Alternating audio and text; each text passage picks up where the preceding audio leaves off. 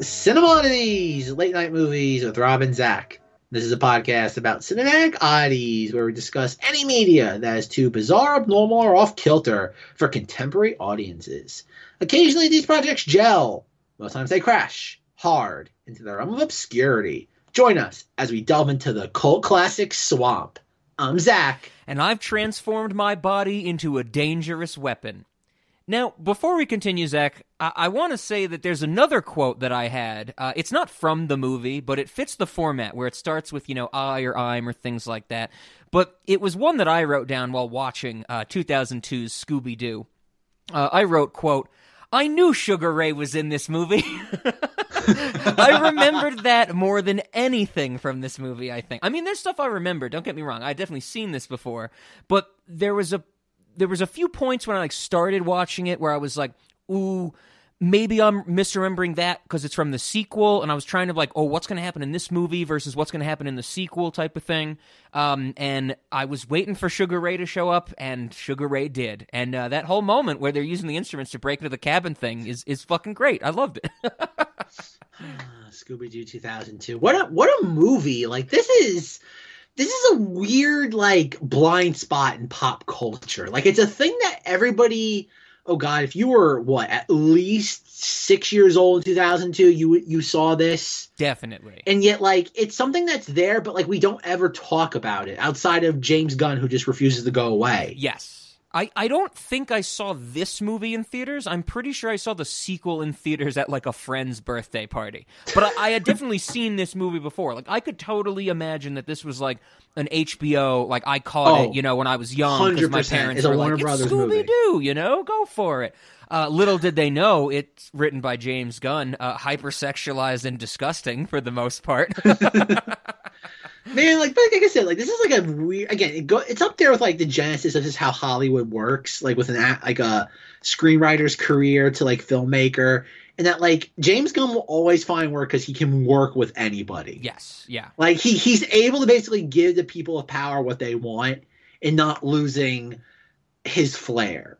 Even if it gets considerably watered down, this is probably the greatest example of James Gunn's tone being watered down. Oh, sure.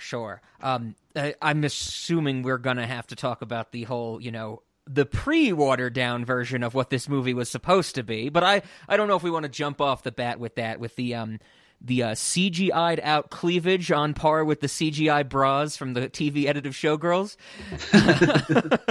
But Zach, I have to say that I think, for me, I know we probably got into, I know we did get into this a lot last week at the start of the 2002 Fort month, but I think this is the true, kind of start for me of the 2002 Fort month. Not that I didn't see Attack of the Clones in theaters, but I think, like I said last week, that was the obligatory 2002 movie you were gonna have to make us talk about.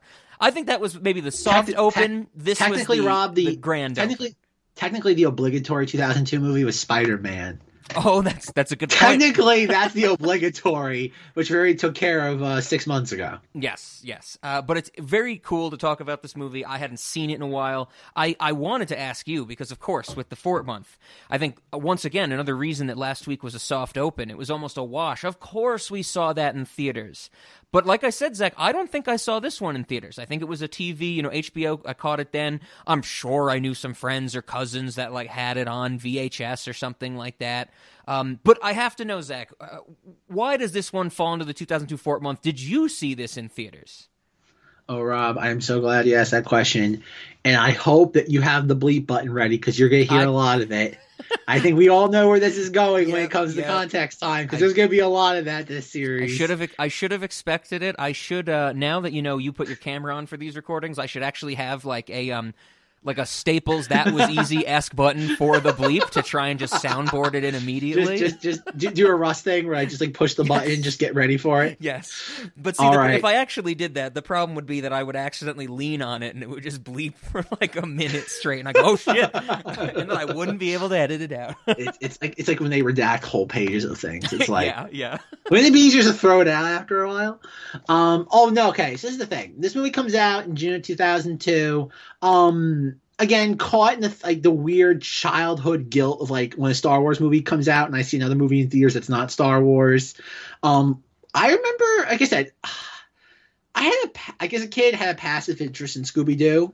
Like, watched it on Cartoon Network back in the day when Cartoon Network used to air like a lot of Hanna-Barbera before it became like a network of its own thing.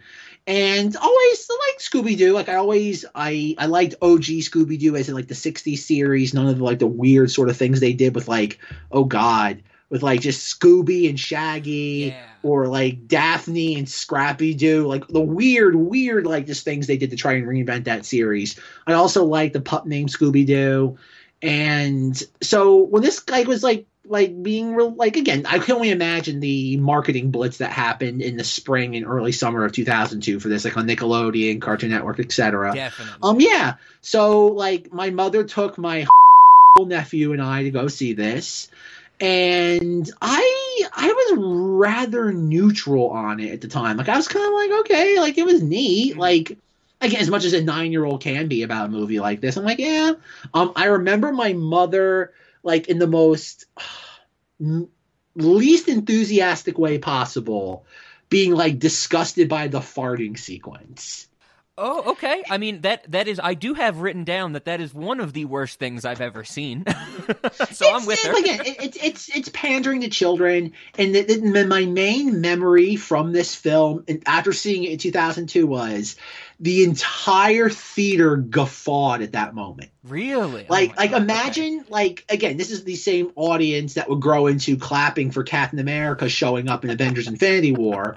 But like, I remember the entire theater guffawing, and then afterwards, after the movie's over, my mother like explained to, I don't know who it was, might have been my father, might have been my nephew's parents, just being like, yup, and the kids in the audience really ate that up. Yeah. You know, like, it also makes me think of, like you mentioned the Nickelodeon marketing for this, that must have been so much in the marketing. Like Nickelodeon in the early 2000s, we've talked about it before, that whole thing where the marketing tactic to kids was just like, look how gross this is, you know? Like that was all they needed to say. It makes perfect sense for this time of, you know, American kids culture.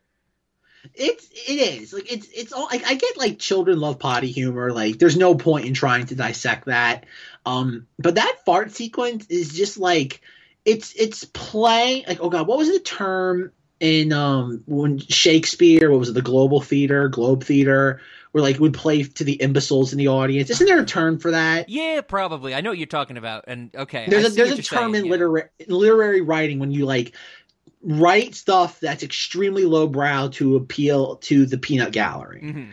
And that's what that is. Like it's doing exactly what it needs to do. Like it's not like they backed into it or they stumbled into it or it's accidental.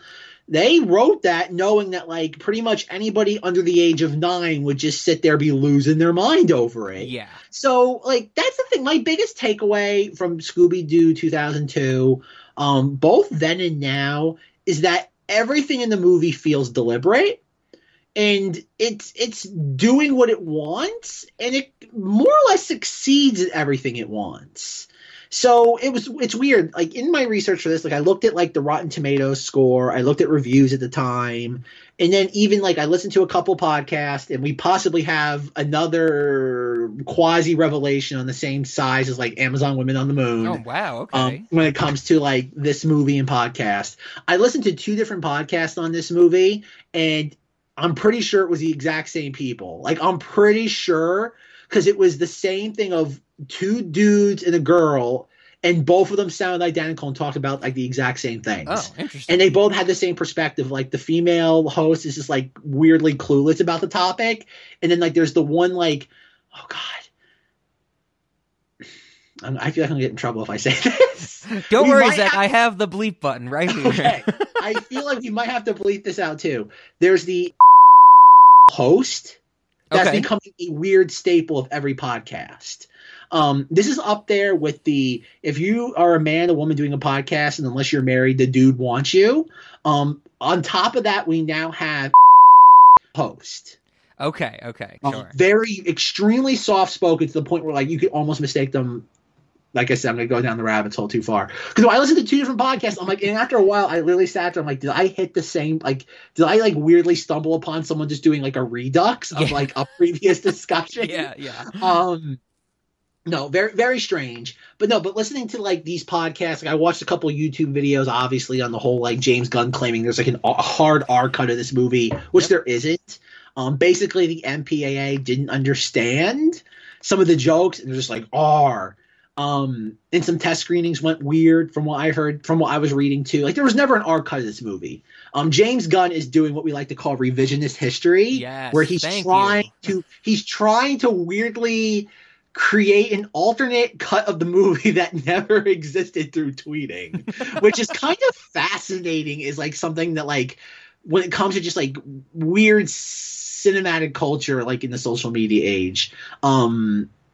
Again, very, very strange. And then, but yeah, that's pretty much it with this movie. Like, we'll definitely get into more specifics, but broad, it's a movie that anybody, like I said, like who watched it as a child in the early 2000s, I think enjoyed. I don't even want to say like or loved. I think they enjoyed it. And then like, it just became this weird, like cinematic pariah in that like, we just don't talk about this. Absolutely. Like we do not talk about it. Everybody's seen it. It's like a weird inverse Shrek almost.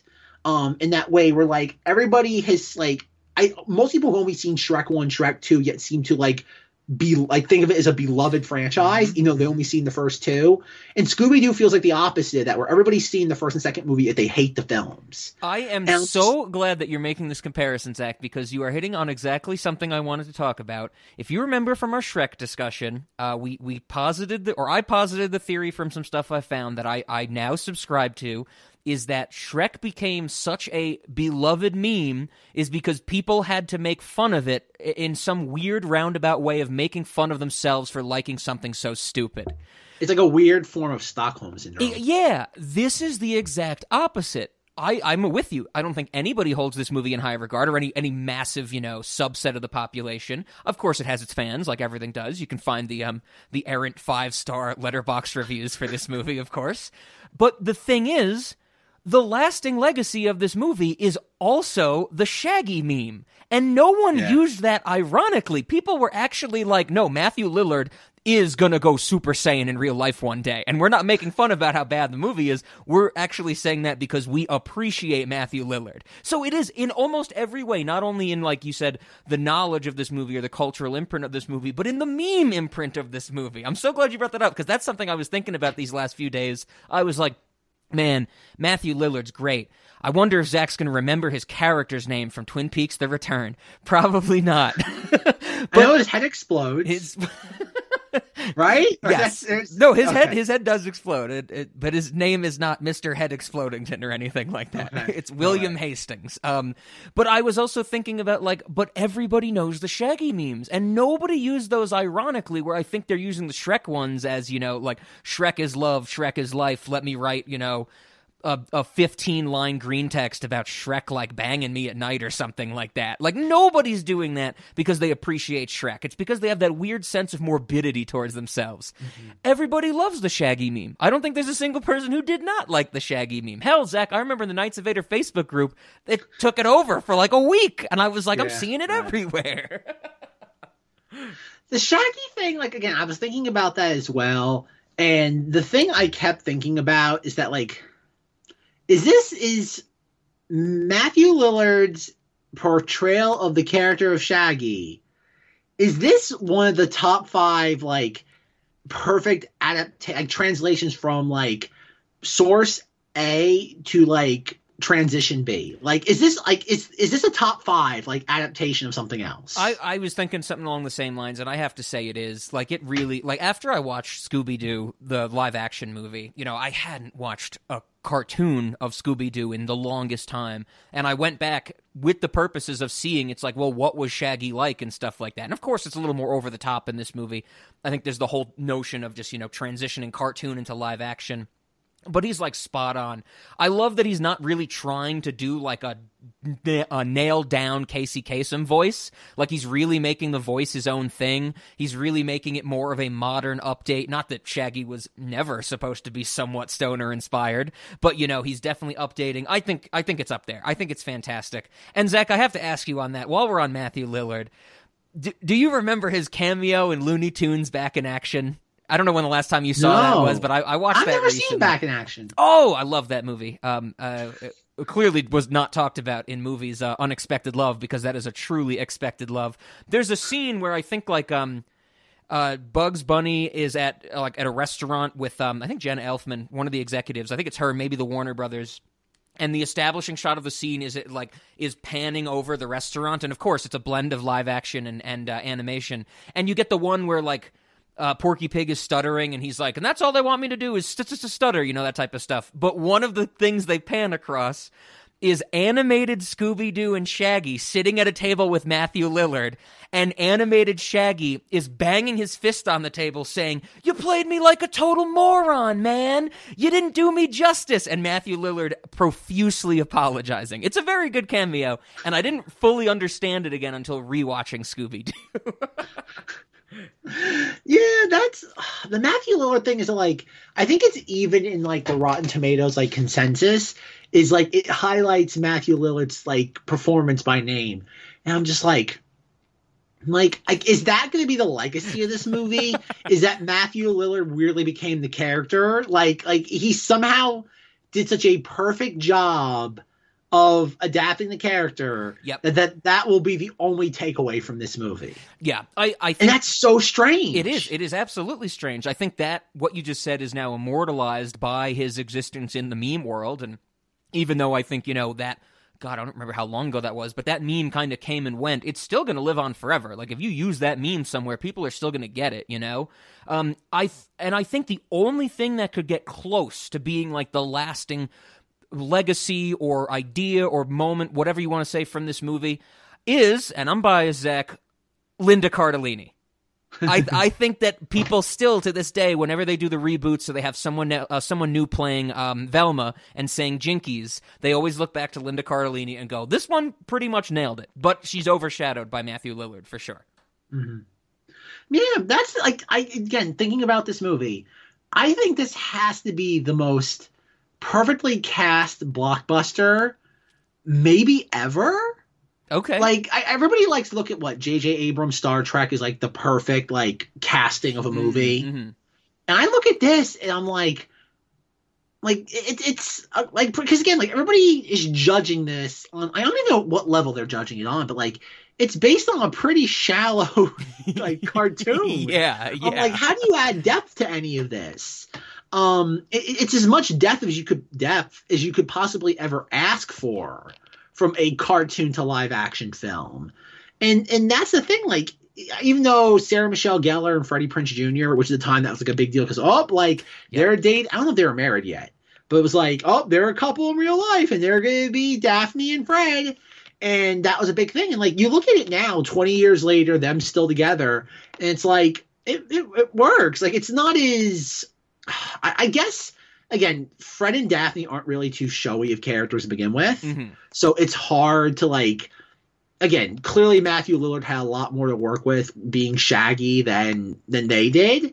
But relative to what Fred and Daphne are, Freddie Prinze Jr. and Sarah Michelle Gellar do a solid job, especially considering that both of them are being, I don't want to say forced, but just having to update the character to some degree. Yes. I'm with you. I think they're great. I mean, Sarah Michelle Gellar, I've had told my stories. I have problems with Buffy, but, Sarah Michelle Gellar as Krista Now, or Krista Kapowski, a.k.a. Krista Now from Southland Tales, is a fantastic performance. Freddie Prinze Jr., I kind of have forgotten about as my life has gone on, but he was good to see. One of my biggest issues in this movie is that I think Rowan Atkinson has fuck all to do until the very end. He has nothing, and that's a little upsetting to me. He's there for the parents. He feels very much as a thing for the again, this is a movie that's trying to have its cake and eat its too with any kids movie, where it's trying to, obviously, the kids can't drive themselves in the movie theater, so it's trying to give parents something else. We and need I think to that's change that, Zach.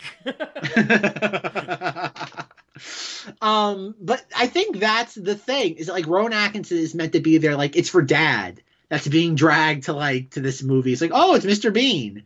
You're right. When you say it that way, you're actually right. I was thinking that there's another person in this movie that's for dad, and it's the cold open cameo of Pamela Anderson. That scene, that I forgot. Okay, it should be said that like this backtracking a little to context is that like saw this once in theaters, didn't really ever think about it again. Like I know I bought it. I think I got the DVD when it came out later that year in the fall. It was one of those glorious like Warner Brothers cases, like we talked with The Matrix, where it has like a little snap thing. I think what we talked about too with Wild Wild West. Oh, sure. Like cardboard with a little plastic snap. Again, glorious. Then like the second movie came out, and I remember seeing that, being like, oh, okay. Like I saw that in theaters, and I know one of the biggest complaints about that first movie was that like, oh, it didn't really have any featured Scooby-Doo villains. Like what I think it was it the not scuba diver, the the pressure suit diver. Sure, yeah, it's I can mean. picture it. Yeah, and like, oh god, all your typical Scooby-Doo villains that kind of just like the person with the mask, like stuff is being conjured in your head right now if you ever watched OG Scooby. And I remember the second movie like went over like a lead balloon. Like that second movie, I think literally made half as much money. Like it's weirdly enough like a Matrix Reloaded to Revolutions level drop. Like it's a like clearly like that first movie made like $150 million in the summer of 2002, which for a kids movie is insane. Like Absolutely. Kids movies are lucky if they break like 60 million. And you had a movie that like almost more than doubled that. Second movie comes out less than 2 years later, and it's more faithful to the cartoon. and like it's pretty much everything. Again, I haven't watched that second movie probably since it came out. Yeah, I was tempted. I remember it being good. I remember it being solid for what it was. Maybe that could be wrong. Maybe I'm misremembering it. Maybe it's another Amanda Show dilemma. Yeah. I was tempted to rewatch it before this. I just didn't have time, and with how much there is in this movie, I think we didn't. Well, Rob, we have to save together. Something for the 2004 year. Like we have to the 2004 year, because of course 2004 was very low on movies. We can't steal anything from it now. Come on, Rob. We should devote an entire month to Van Helsing. Oh god, that movie's horrible. What I do remember for some reason, I remember, like I said before, I saw the second one in theaters. Definitely, it was at a friend's birthday party. There's no way it was my birthday party, but I remember being in the theater and like, getting there for, beforehand, for the 20 or whatever, not aware of who Maria Menounos was when I was that young. But I remember like me being like a little disdainful for it. Like I was like, I don't really want to see this type of thing. Like I remember that for some reason. That's it. I remember nothing else about the movie. This one though, I think I agree with you before, and I still do. When I saw this when I was younger, I liked it. I probably watched it on HBO a bunch, watched it with VHSs. I remembered Sugar Ray being in it. I remembered the whole ending with Scrappy Doo, like that even stuck out to me. But then even when I rewatched it, there was stuff that I guess I should say, because I think we're both in agreement that when you were younger, you saw this movie, you were our age, and so what, we would have been 9, 10, anywhere in that age bracket. You just liked it. It's goofy fun. It's crazy goofy, It does the same thing that I think we last talked about with Charlie's Angels Full Throttle, where in the opening scene, physics are thrown out the window, and you just go, oh, that's the movie I'm watching. And it comforts you a little bit more that you're going to be living in something so fanciful. But I have to say, overall, this is not like my favorite movie. I don't hate it. I don't really love it. There's some funny moments I want to talk about. But overall, I'm just kind of like, I think some of the James Gunn of it, like the disgusting stuff, the gross out humor, like you said, I totally get it, but it doesn't work for me. But I have to ask you, Zach, now rewatching it after all this time, because I think you said it's been a while since you rewatched it. What do you think? Are you into Scooby-Doo 2002? I also want to mention, because I just saw it in my notes, the fantastic poster tagline, "Be afraid, be kind of afraid." That's a great line. Like, even the poster for this is kind of great. Like if you look at that like main theatrical poster, yes, it's very bare bones. But like in spring of 2002, like going to see Spider-Man and seeing that in the theaters, it's like, okay, like they made Spider-Man, why not? Yep. Like this feels like very similar to like what Alice in Wonderland was for Avatar, like a coattails movie. It was like they did Spider-Man so right. Like Spider-Man's a cartoon. Why? And I think again that poster is so good. Like it's so like It's exactly what you think it is. It really is great. I pulled it up because I made the episode logo for this already, and it has the tagline at the top, "Be afraid, be kind of afraid." That's fantastic. It has the 5 characters with the silhouette of the ghost from the beginning behind it, and the ghost is such a great design. But then this is like the masterstroke. Bottom of the poster, it says in all capitals, big letters, Scooby-Doo, because that's the name of the movie. And then underneath it, the billing is Daphne, Shaggy, Velma, Fred. That's amazing. That's some awesome shit right there, as far as I'm concerned. It's like I said. That's the thing about this movie is that you can't get a better live action adaptation of the Scooby-Doo cartoon than this. I don't want. It's perfection, or maybe not perfection, because perfection comes with a lot of like baggage. That word. It's finally attuned of an adaptation of a 60s cartoon you could possibly ever ask for or expect. Are you saying made 40 years later? Made 40 years. Okay. Are you saying, because I think it's roughly the same time frame, that this is a better adaptation than the Flintstones movie? Well, but like I think that's the problem though. Is that like the reason why this movie has this weird like air of disdain around it is that like everybody consumed it, and it continued to exist in the pop culture, even as just kind of like a loose strand here or there. Whereas like obviously the Flintstone live action movies came and went. Yeah, I know what you're saying. Yeah, you're definitely right that I think whether or not I don't really know if I can parse through if it was my being old enough, because the Flintstone movies was mid 90s, late 90s, mid to late 90s. Yeah. There's 2 of them. There was 2. There of them. were there was, 2 the Flintstones. Then it was like Viva Las Vegas. Viva Rock Vegas. I'm pretty sure. Yeah. Oh yeah. God, yeah. For anyone who doesn't remember, the villain of the first Flintstones movie is Kyle MacLachlan, and it's about corporate malfeasance.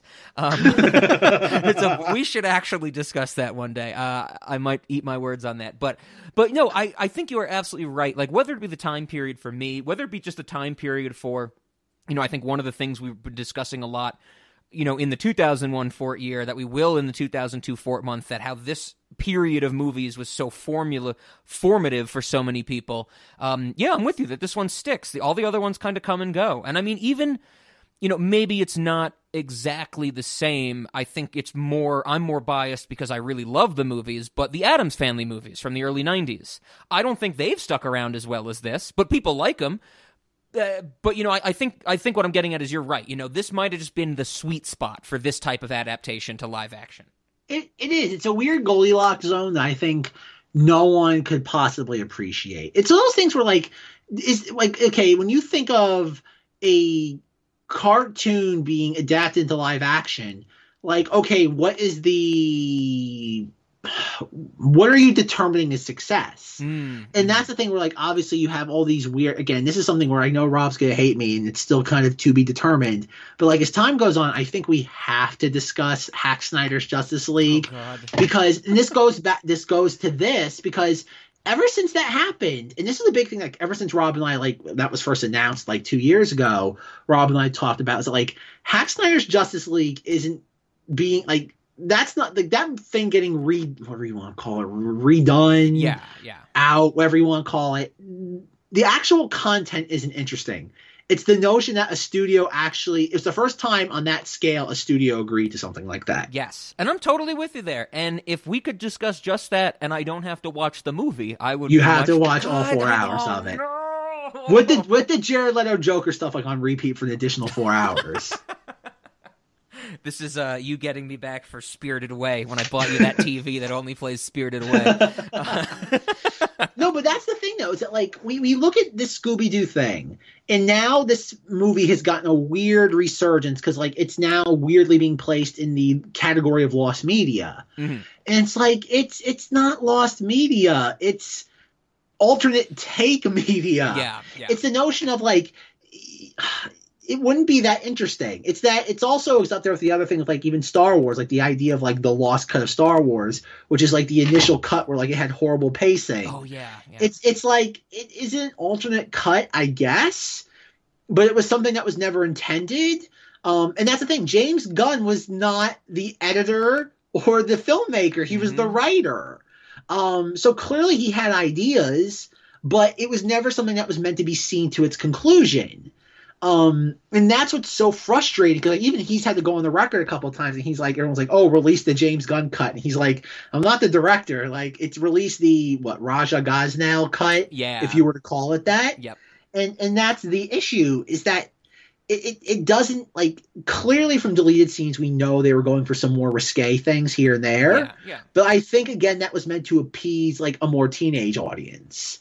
I clearly, I noticed one deleted scene where like Daphne's walking around. She sees like, once Velma has been, what do we want to call it? What do we want to call it? Like exercise? Yeah, I was about to say reverse like exorcism. I was going to say reverse possessed or something. Yeah. Yeah.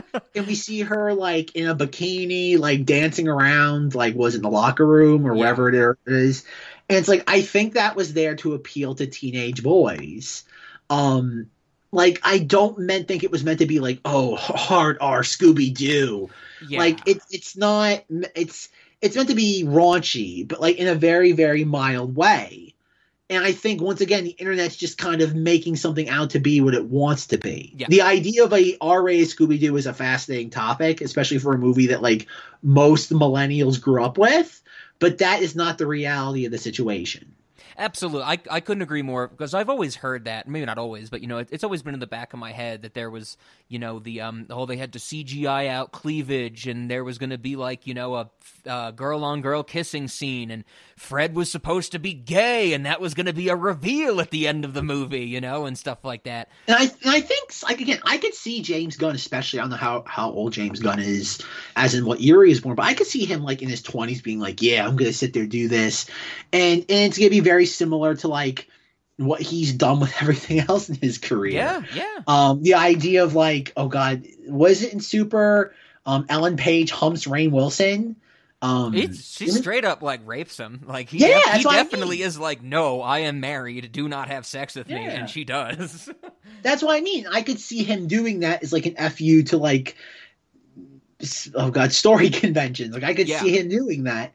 But like, I think some of the risque, raunchy stuff was there for teenagers, and then the whole thing was probably that. I also heard it wasn't just the MPAA. The story too is they did test screenings, and like mothers were pearl clutching, being like, "Why is this in this movie? Like, I don't want to take my son and daughter into this." And that's what it was. And Warner Bros. Is like, okay, like we want a PG. And it's not again. Everybody has to realize too. We also live in a world where like now every movie is rated PG-13. Yeah, every movie, to the point where I've actually heard that if a movie's rated G, studios freak out because they think it's going to disenfranchise anybody with children over the age of 5. Okay, like it's the point where like you get PG or PG-13, nobody wants an R, nobody wants a G rating. Even like, oh God, I'm trying to figure out what the last G movie was. I think it might have been. Oh God, was it Zootopia? No, it wasn't Zootopia. But like there was some Disney movie or something came out that was G. Everyone like freaked out. And one of the reasons, I think the movie didn't do too well. And it was like, oh, we think one of the reasons why is because of the rating. Like the weird sort of like non-story that's surrounded this film in the last 5 years is kind of almost more fascinating than the movie itself. Sure. Like this is a mundane movie. Like, there's nothing revelatory about it. Like, the most interesting thing about this movie are the actors portraying cartoon characters. Yeah. I was about to say, you know, when you said there's nothing revelatory about it, I was about to say, have you seen the sweater Linda Cardellini wears? That's pretty revelatory. I read the same thing about that, the screen test stuff that you just mentioned, and that's where it really kind of came together with me that James Gunn is trying to rewrite this through tweets, like you said, which is a great phrase. It's because it came across to me from the quotes that I read is that it was basically, like you said, these mothers pearl clutching, the parents, the older ones saying, you know, not that it's like, oh my God, this is hard R, I can't take my kids to it. It was that they just put in a little too many or pushed a little too far with those jokes that are meant for the adults. Like every kid's movie has, you know? Like the, like Pamela Anderson shows up and Pamela Anderson's like, oh, you saved my warehouse from being haunted. I can go back to making action figures of me, you know? And the whole thing with Isla Fisher being, you know, Mary Jane, that's my favorite name, man, you know, that type of thing. It came across to me in like the early screenings, they just went a little too far with it and then just had to tone it down. And, I don't think there was ever like this super hard R cut or anything like that. I mean, that would have to been this movie would be so much more of a mess or reshot completely to get what we have out of a hard R, at least as far as I think. Absolutely, because I know James Gunn's like, Velma's gonna be completely gay, and then the studio sat there, did this, and they chipped away at it until this. Then there's proof that from one of James Gunn's earliest scripts, it's verbatim dialogue in the final film. And it's so they chipped away that much. I don't trust James Gunn. He seems a very opportunistic individual. Yes. And again, he's a weirdo, and he's a very successful weirdo that knows how to navigate the studio system. So we gotta give credit where credit is due, like you said. But it's weird for him to sit there trying to almost 20 years later sit there.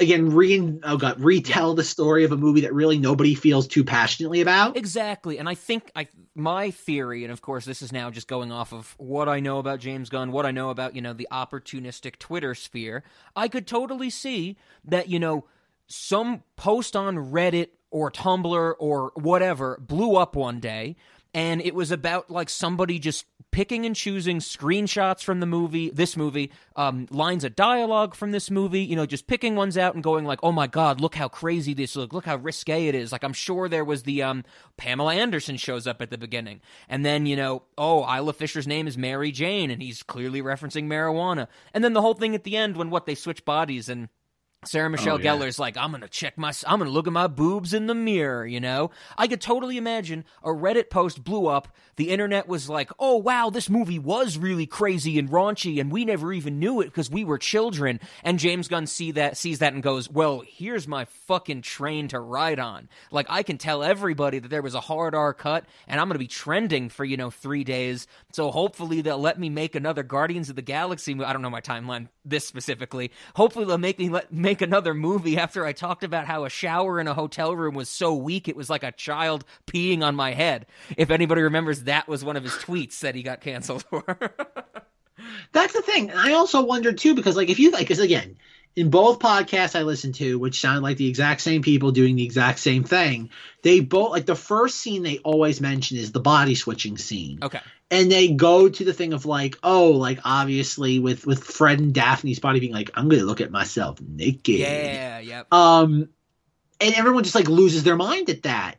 And it's there is no, oh God, adolescent boy, if he ever had a chance to do that specific thing of body swapping, would not say that. That's it's a low hanging fruit joke. Yes. If there ever was one, I think the movie plays it pretty well within the context of the scene. Mm-hmm. But I think also considering that James Gunn has become another one of these lieutenants of the woke mob, I could see him also feeling that he has to get out ahead of this and being no. This was not my intent. I wanted this movie progressive, and the studio forced me into a corner. Yeah, I could definitely see that for sure. And that's where I think by him sitting there doing that, he's okay, I've established for the record that the studio, I was very, very progressive with this movie, and the final iteration was not my intent. I could see it being a weird form of insurance almost for his career. Definitely. Now I'm trying to where was he at this point? Of course, just writing. I don't think this was 2020. From the tweets that I saw, this was all January of 2020. He was doing all this. So this is you're talking he's making the Suicide Squad during this. Marvel's already hired him back for Guardians of the Galaxy. So he's in a solid he's rebounded pretty well.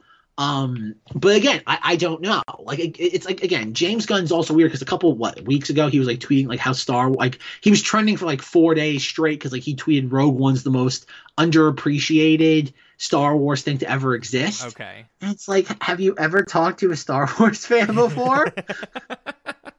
Rogue One's the only thing everybody likes. It's the it's again, I think James Gunn is very, very disconnected from just what.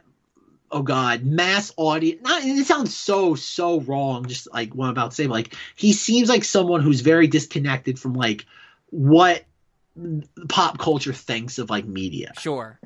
Yeah, Very disconnected. Yeah, I had to remind myself of his, well, other than the big ones, Guardians of the Galaxy, his filmography. I think he's only made one good movie, and to be fair, I never saw The Suicide Squad, but Super is an actual good movie, I think. I mean, it's a very messed up movie, but it's a fantastic ending. Everybody knows what I think about Guardians of the Galaxy. And what happens to Ellen Page in Super? She gets like what, shot in the face or something like her head gets blown off in the final siege of Kevin Bacon's like drug house type. That's of thing. What I thought. Yep. Yeah, yep. I thought that she like it's a very, very grotesque kill for her. Oh yeah, it's rough, and there's actual emotion to it, even though. He did get raped and stuff like that. But that ending with his wall, and he's like, now I have great moments all the time. Like, that's such a great ending. And one day, Zach, I don't know if we'll ever discuss Super, but we will discuss Slither one day. I will somehow get you to do that in a Monstover. We need to discuss Slither. One day, we will definitely talk about the opening montage music thing of Guardians of the Galaxy Volume 2. Yeah, well, I think I've done that one today. I was like, we've already done that, Zach, like 4 times already. And I'll do it again, damn it. All right, speaking of Monstober real quick. In one of the 2 podcasts I listened to, at one point they start talking about this, and they're like, oh, I watch this movie like every year around Halloween time. And as I thought about that, I'd already watched the movie, and I thought, like, is there anything about this movie that gives it that like spooky feeling that like a Hocus Pocus does, or a Halloween Town? Do you get anything like specific to the holiday of Halloween from this? No. Like, could you ever, if I were to have suggested this for a Monstober, would you have questioned it? I probably would have. My immediate thought is that people are thinking of, Scooby-Doo villains are like people pretending to be specters or ghosts or ghouls or monsters or something like that. I could get the Halloween vibe there, but I was about to say, because you mentioned Hocus Pocus, you mentioned Halloween Town, those, they were on TV nonstop when we were growing up, that type of thing.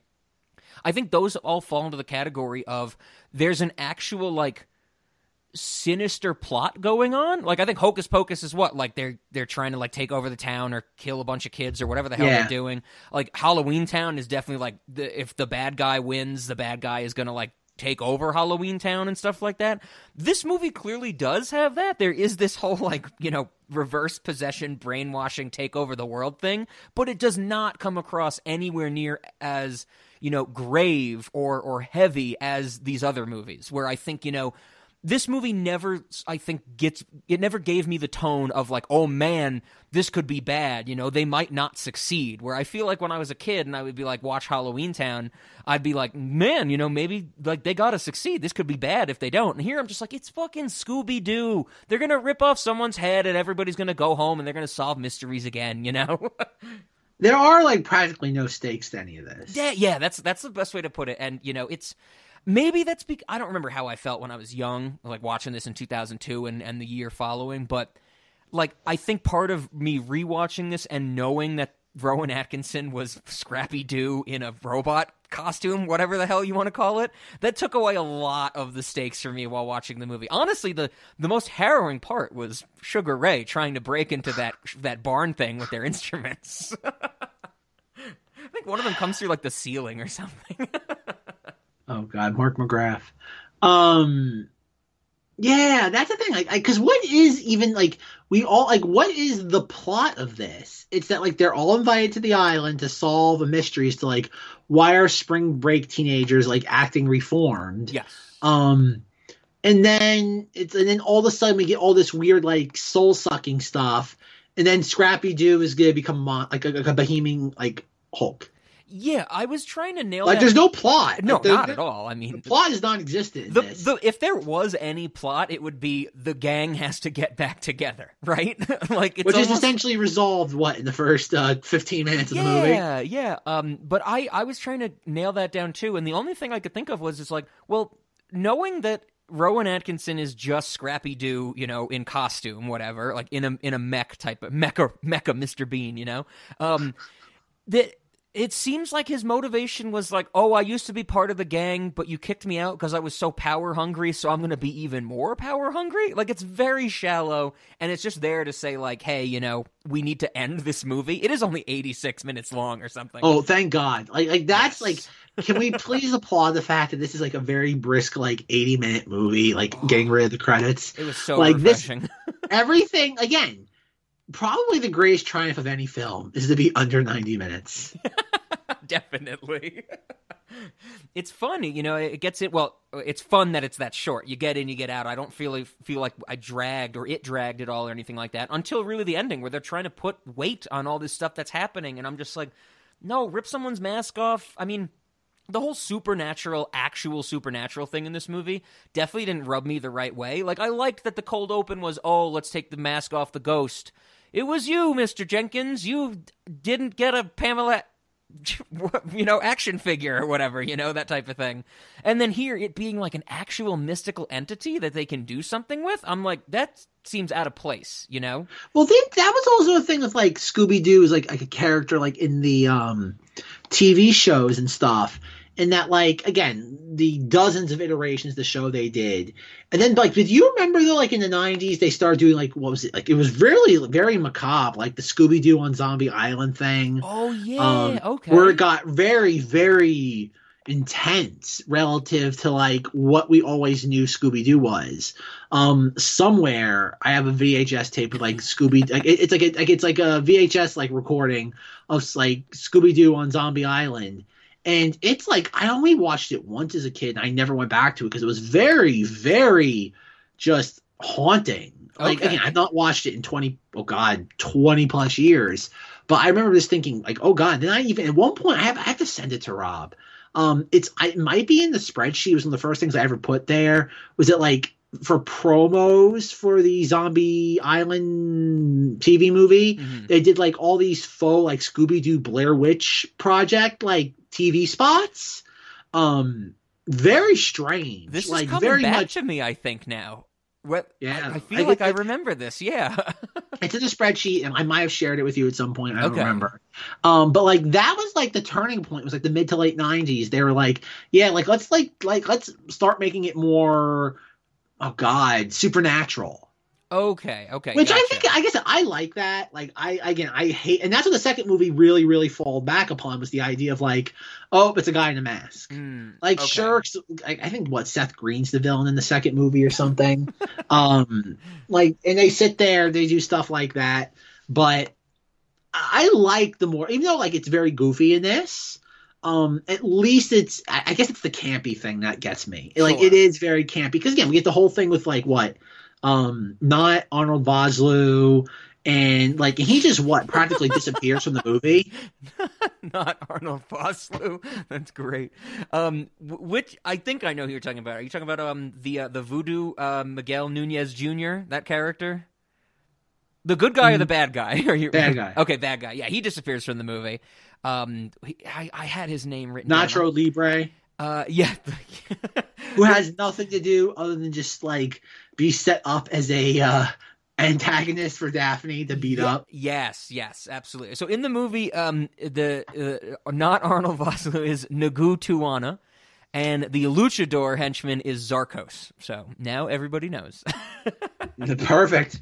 But then you have the because he's on my brain because I want to talk about him. But the good voodoo guy who has like the Arnuki beast to like protect people. That's Miguel Nunez Jr., who I've seen in a bunch of things. He's been in, he's run the gamut on Law and Order, Zach, and stuff like that. I bet. But he also is in one of the worst movies ever to put to film, Vikes with Sydney Sweeney. It's a bummer that movie's so bad. He plays a character named Manifestus Devers. But it was crazy. Delightful. Like I saw him in this movie, and I was like, oh my God. I'm like, that's what's his name? Where the hell did I just see him? like a month, 2 months ago or whatever. And then I was like, oh no, he was in Vikes. And if I won't go on the whole rant again here, but if Zach remembers off mic, I read him my Letterboxd review for Vikes, which is like 10 paragraphs long and is about burning pasta.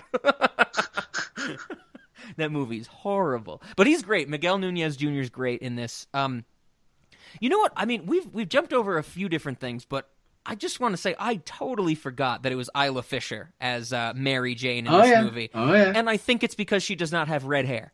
I never would have guessed that it was her if you told me it's like, oh yeah, you know, it's like it's Isla Fisher. Okay, so she's a redhead. Nope, she's a straight up blonde in this movie. Didn't she it's like at the time this was filmed, wasn't she like 19 years old or something? That's like a good question. she was a child, practically a child. Like I think I could be wrong. She was the way you said that, Zach. She was a child. She was born in 1976, so she would have been mid-20s for this. Yeah. Okay, I forget. Like I said, because I don't know. Wait, she was born in 1976. She's almost 50. She's 46 now. Wow. And she was born in Oman. I did not know that. You learn something new every day. Her But birthday even like getting is back February to like 3rd. okay, nowhere near Ben Affleck's birthday. No. Well, even her outfits in this, like I wonder, because at one point toward the end, like I got the Blu-ray of this, like I think like during one of those many Target like buy two get one free sales, and toward the end, so like I'm seeing this in resolution I've never seen before, and like we see her and she's like wearing like a knit crop top, and I'm like, yeah, is there actually something under there, like, or is this like one of those things where they had to kind of like smear Vaseline on the lens, right? It's so like, and like I said, so I'm just like, oh, I never got that question answered. I didn't really do anything to investigate though, but I'm like, man, like her again for a 2002 kids movie, some pretty risque outfits from her. Like, oh yeah. But once again, I think that actually brings me back to something else I wanted to mention. We were talking about how James Gunn, Raja Gosnell, whoever, they put these things in for the adults, whether it be the actual jokes or the Mary Jane, the whatever, the cameos. All of it's very tame. Even the body swapping thing, like you said, of course, everybody's lived that. Not just like young boys, which of course is what they're going for, but I think everybody, it's when you're that age, you're just like, what is this whole taboo thing with clothing? And, let's just goof about it. I feel like it's on Nickelodeon and maybe not so much Disney Channel, but you know what I mean, like back in the day. The thing that stood out to me the most, and not because I don't think it was, it was problematic back then. I think now, today, we are looking at it through a different lens. I dubbed it the reverse furry scene of Scooby-Doo dressed as the woman in the airport, because I took it to be like people were looking at him and being like, I'm into this. Like, hey, like giving him winks and stuff like that. Am I misremembering that? I don't. Yeah, I know what you're getting at though, but I think it's less like inverse furry and more like Mrs. Doubtfire Man in Drag, but like with a dog. Yes, and I totally get in 2002, June 2002, that's what they're going for. That's what I think people would, pick up on. But when I was watching this for this recording, and it's not just that he's dressed up in human clothing and walking upright, and pretending to be a person.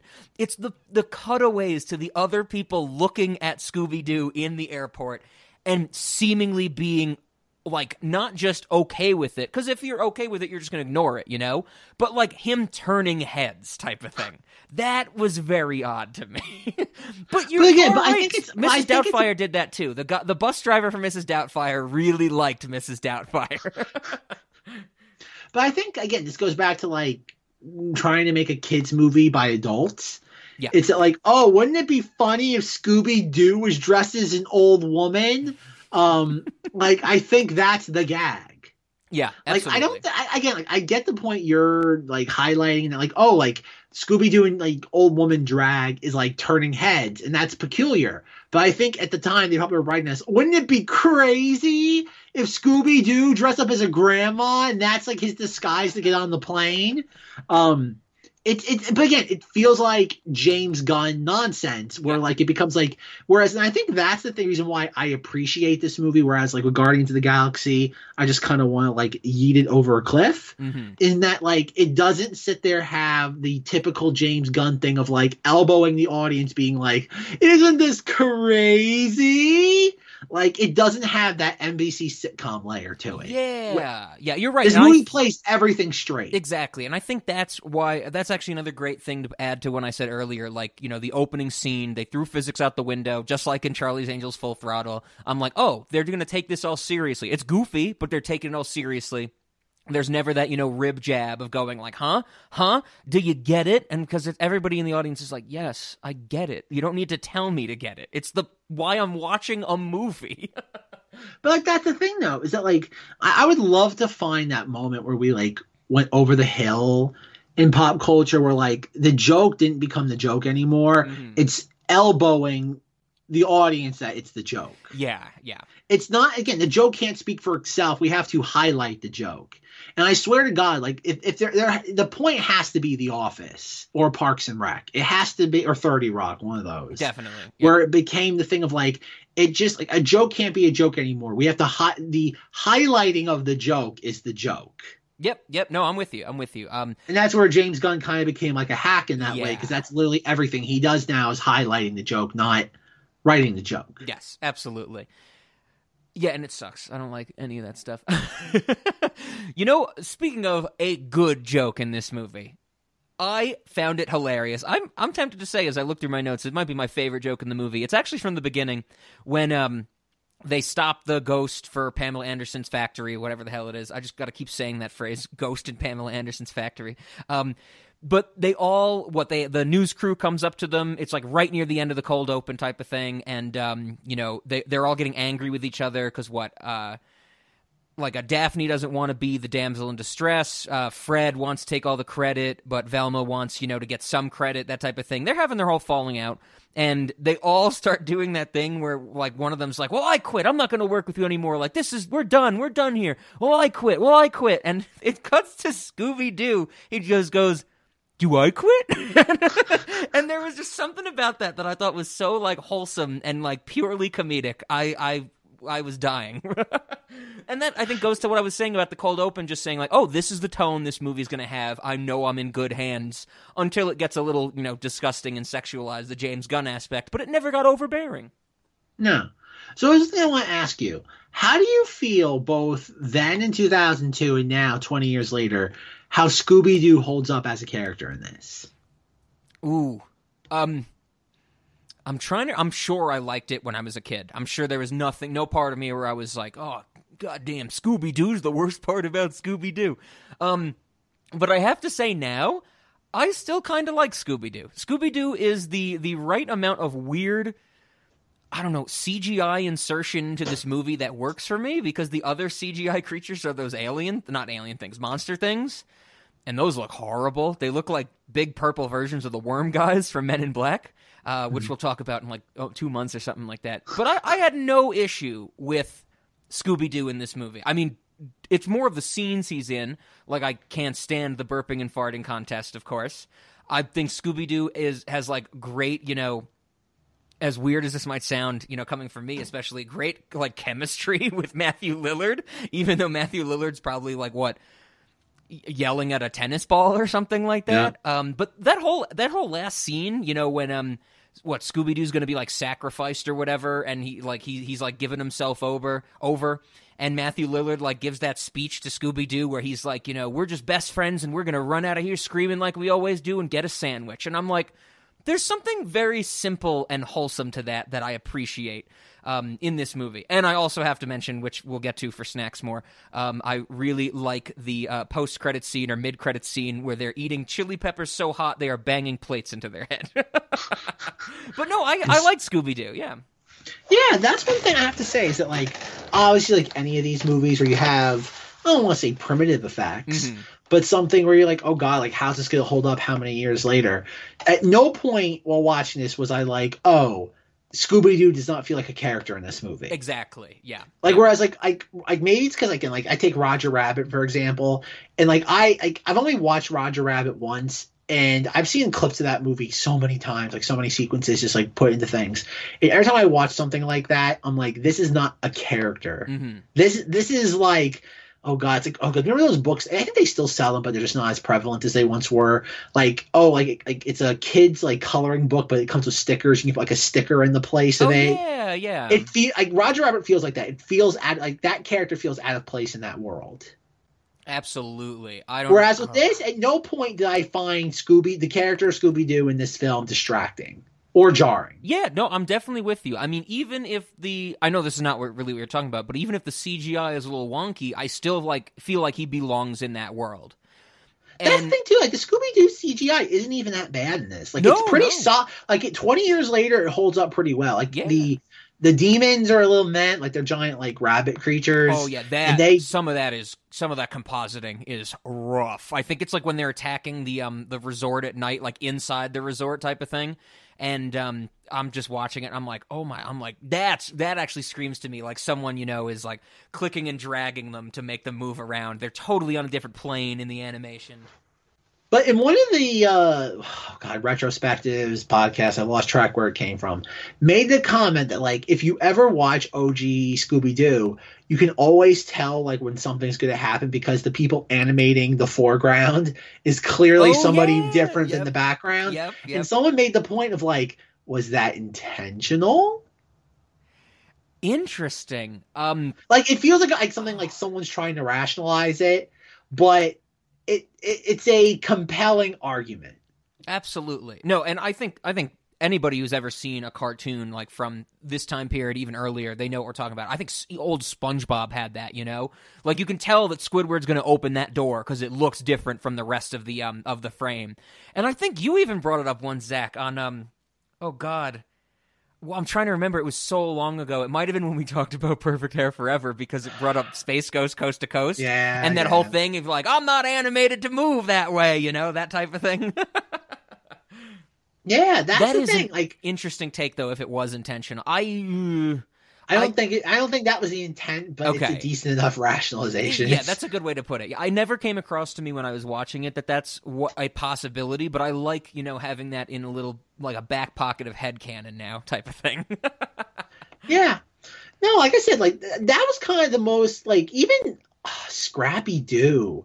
Like Scrappy-Doo, we haven't even referenced yet any of this outside of just like it's Scrappy-Doo in a Rowan Atkinson costume. Even he is like outside of his like hulking behemoth form, pretty convincing as like another completely CGI character in 2002. Yeah, I would agree. Because think about it, this is before Gollum. Yes, that's right. Like this is like what, like right as like Jar Jar Binks is happening. Like, again, you gotta give credit to credit is due for, like, a Warner Brothers kids movie. Yeah, no, you're absolutely right. I don't really have any notes about the CGI of Scrappy-Doo, but I think that's a testament to how I was just kind of fine with it. It blended well enough with, what we had gotten used to from watching Scooby-Doo in the movie, his representation. And then also, he wasn't even a puppy. He had a gland disorder. So, okay, we have to talk about Scrappy-Doo. Rob, are you aware of Scrappy-Doo's place in Scooby-Doo, like, fandom? No, I don't think so. I've heard things. Are you cognizant of it at all? Like, do you know what I'm getting at? I don't. In the slightest. I don't think so. I feel like you might say a little bit more to inspire something in me, but I don't know exactly what you're getting at. Scrappy-Doo and Scooby-Doo fandom. Strange sentence. Here we go. I'm getting the bleep button ready again, Zach. Zach's like, speaking of inverse furries. Oh dear. No, like apparently the Scooby-Doo fandom despises Scrappy-Doo. Okay. Where it has become a meme. Like in and upon itself. Sure.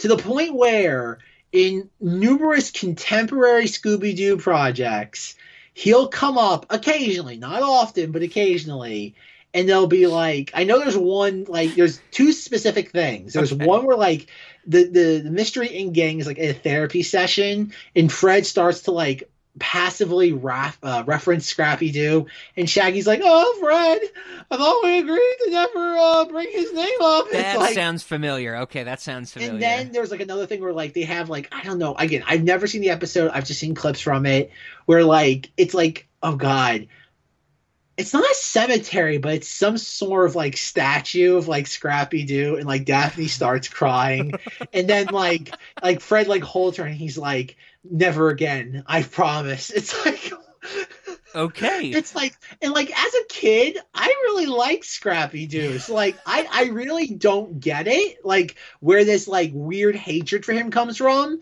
And then like the piece de resistance to this entire story is that like apparently, and this is all rumor, Yep. is that Tim Curry was offered the Rowan Atkinson role and turned it down because he found out that Scrappy Doo was a character in the film. Interesting. Which is possibly, like, if that is indeed true, is like a top 10 Hollywood story of all time. Yes. Okay, so when you started that whole thing, I just Googled Scrappy Doo. No hyphen, 2 separate words, Scrappy Doo, the way you'd spell it. Of course, the Scooby-Doo movie comes up. Scooby-Doo 2 Monsters Unleashed comes up. You can get Scrappy Doo Wikipedia. But 2 other things. 3, 4, oh my god. Okay. These also popped up in my Google, my search bar. Scrappy Doo Found Dead in Miami. Scrappy Doo Death, Scrappy Doo Lobster, and Scrappy Doo Was Gunned Down. So I clearly did not do enough research prior to this episode because I don't fully understand Scrappy Doo Found Dead in Miami.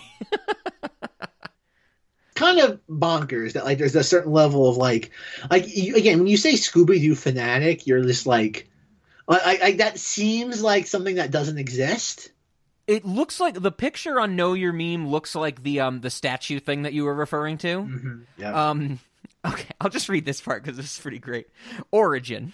On January 22nd, 2011, fanfiction.net user WakeGirl14 uploaded a story titled Darkly Dreaming Scooby, which mashes up Scooby-Doo and the serial killer drama Dexter. So it's fan fiction that apparently broke through the internet. Right on. I will have to read that one day. I'm putting it on my reading list. But I do need to know what Scrappy Doo Lobster is. That is intriguing to me. It's apparently from the show. There's a picture of a 2D animated Scrappy Doo in a lobster costume. Why not? Scrappy Doo dressed as a lobster gets us every time. That was a tweet from Boomerang. Okay, good Scrappy Doo corner right there. But yeah, Scrappy Doo, weird hill to die on. Very weird. I didn't know it was so hated. I've never really known too much about Scrappy Doo as a character to be like, oh yeah, like if it ever comes up, I'm just like, well, sure, it's a character from Scooby-Doo. That's basically it. Yeah. But I didn't have a problem with him in this movie other than that he was underdeveloped, if anything. But we've spoke about the CGI. Whoa, Rob, did you just say underdeveloped? He pees on Daphne to mark his territory. Like that's a thing that happens. You think like, that's the pinnacle of character development? Oh, it is, Rob. Like that's up there with letting the magic deer pick your president. Like there you have a character pee on a female protagonist to mark their territory. There's nowhere to go but down after that. That's fair. You are correct. So we talked a lot about the CGI, but I want to mention the set design and the physical props in that castle sequence. Oh boy, like some of those are going to come up when we get to the restaurant. I know I have some written down. But I just loved a lot of that stuff. I loved the look of that. That actually felt, tactile. It felt like it was probably now that we mentioned it before, and I'm thinking of it now, like the point in the movie where the stakes are highest. Like I felt like they could maybe not hit a trap door and get sliced open or something like that. But man, there's some great stuff to look at in that sequence, and I thought that was probably the most fun I had during the whole chunk of the movie. Oh yeah, no, like I said, that like again, it's not just we laugh about real sets, practical effects. Yeah. Everything in this feels tangible except for the rabbit demons. Yes. Like everything feels again tangible. And even watching kind of a couple times where we see Scooby-Doo kind of fumble around like a physical set where he's just running into things. Mm-hmm. Everything that's not him is actually there tumbling down. Yeah, and I think that's why I like the look of it so much, because it matches with the tone that the movie's established, but it is so interesting to see that happen, which is something that happens a lot in Looney Tunes Back in Action, which is just a year after this, so I'm sure developing that CGI and stuff, and I mean, it's the 2D Bugs Bunny and stuff like that. We hadn't gotten to Space Jam: A New Legacy yet, thankfully. But it's just so weird. Scooby-Doo in Space Jam too? The Mystery Machine is. Really? No Scooby-Doo? I don't know if we see Scooby-Doo specifically. We 100% see the Mystery Machine. Interesting. That's weird because you would think like an animated property like that, and they're both Warner Brothers, like he would be like, again, slam dunk. I know. I'm trying to remember if anything. Oh God. Oh God, I just found a Google image with a big red circle on it. I don't need to click that, do I? It looks like the consistent answer is you do get to see him and Shaggy in the background at a certain point. That could be said for every single like exactly IP character that Warner Brothers owns. Because you see for that movie, you see Agent Smith in the background of that movie. Alex DeLarge. Yes, right. God, this picture's so bad quality. I don't even know what the circle's like making me look at. Okay. Oh, real quick. Yeah. Real quick. Not to go like off on a Stanley Kubrick tangent, but we're going off on a Stanley Kubrick tangent momentarily because I feel like there won't be another opportunity to do this. Sure. Long story short, apparently, so I was reading something about Stanley Kubrick, and apparently, if you are I think it's if you're a grad student in like it's some university in London. Okay. That you get access to the Stanley Kubrick archive. Ooh, interesting. I'm like, damn it, I'm gonna be like $120,000 in debt just so I can see the edited out deleted scene from The Shining. Yes, like, yes. But yeah, that's the thing. Because again, for some reason I just thought about that, and I'm just like, man, like Warner Bros. Had to write him a check for that. Had to write his estate a check for that, and they're like, yup, go ahead. Well, thank you for letting me know. I will have to look into it. Apparently, the Stanley Kubrick archives are at the University of the Arts, London. Fuck it, I've been to grad school before. I'll go again. That's okay. We're gonna have a new stretch goal for the Patreon. It's give Rob and Zach 120 grand so we can enroll in this university for a day and get access to something momentarily. Oh God, oh that's good. Okay, I'll have to look into that for sure. But yeah, all those practical effects, those look great. It's a very tactile movie that makes it so much fun. I love that whole, like you mentioned, just to reiterate, hit it again. Like a bookcase or something getting knocked over by a CGI character and it feeling so smooth and continuous is a good bit of fun. And it only really holds with Scooby-Doo. I'm trying to think of like when the monsters are busting shit up in the resort, and I don't think any of that really works as well, but it's still there. Speaking of that scene at the resort, there was a line that I wanted to get down. I didn't have it written down exactly, but I'm pretty sure that when Scooby-Doo sees the monster at the resort and freaks out, before the monsters actually attack or something like that, Scooby-Doo's freaking out and Fred grabs him and he's like Scooby-Doo, you're embarrassing us. You causing a scene here is the most embarrassing thing you've done since cleaning your beans at Don Knotts' Christmas party. Does this line stand out to you? Yes. So, cleaning your beans. Yes. I'm pretty sure that the technical meaning for that is that cleaning his paws, because the pads on dogs and cats, I know people refer to them as beans, but I've only heard that in the last few years on stupid memes and shit like that. But are you sure that's what it's referencing? Well, but the James Gunn joke is that he means testicles. Yes.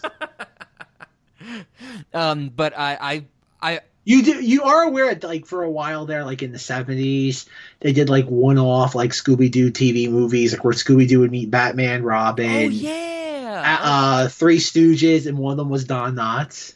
I did not know it was Don Knotts, but that makes perfect sense. And I actually now it's a weird deep cut reference. Yeah. Don Knotts is the better part of that joke than cleaning your beans. The name drop of Don Knotts, I think, will never not be funny to me. But it's such a weird joke because in 2002, who is that joke for? Think about it. This is 2002. I highly doubt that the Scooby-Doo TV movie with Don Knotts has aired more than once in every 5 years. Yeah.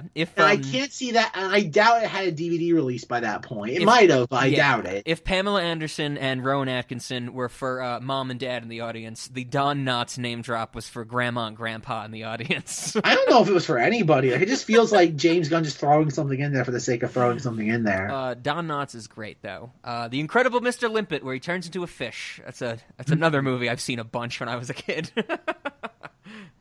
I have another line written down that I wanted to ask you if you remember the context of, because I did not put the context down. I just have it written.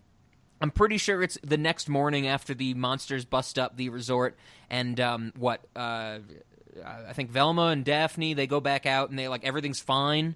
I think like everybody's just acting like it's a big party again, and everybody's like, they're like, don't you remember that, this whole thing got attacked last night? Someone's playing volleyball, I think it's volleyball, and like the ball rolls over to one of our characters, and some guy just goes, "Yo, Red, ball." Does this sound familiar at all? Do you remember? Yeah. Okay. Yeah. I don't know why that got me so good.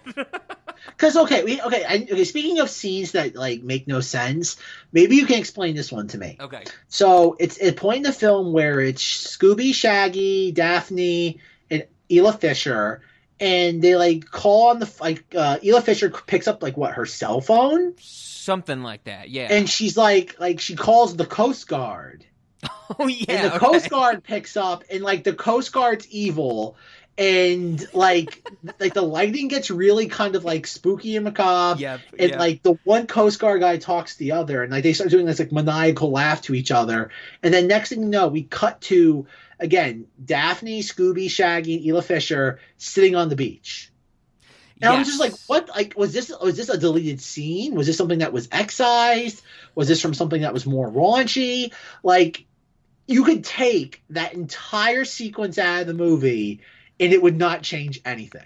I'm with you. If I'm remembering correctly, I think there is like a quick line where the Coast Guard says something like, "Oh, we're going to send a nearby unit go to this spot on the beach," which explains why they're sitting there at the beach. But I'm totally with you in the sense that we did not need to know the Coast Guard was in on it too, But that's the weird thing, though, is that like what is the plot of any of this? It's like, what is the goal? Like, we know, like, okay, we get the gang back together. But multiple times. But Scrappy-Doo is collecting souls. Yes. To become a hulking behemoth, except that doesn't matter because he just needs Scooby's soul. Yes. That's a pure soul? Did they say something like pure or something like that? Or what happens is there's a magic deer that kneels in front of Scooby-Doo. You beat me to it. Therefore, he must become president, which Scrappy-Doo needs his soul for. I think a big part that we're not acknowledging is that Rowan Atkinson, before he's revealed to be Scrappy-Doo, calls Scooby-Doo Scoobert, and that was also very funny to me. Oh, yeah. And then there's Melvin Doo. Melvin Doo. Oh, God. It's all coming back to me, Zach. I have a question, Rob. Is there any considering on Cinemodities we are the masters, not just of food items for our restaurant that 100% exist in the former space of Mars 2112. Of course. We are also a true marketer when it comes to tie-ins. Of course. We have an award for that, I'm pretty sure. I'm pretty sure there's a plaque somewhere in the restaurant with our name on it.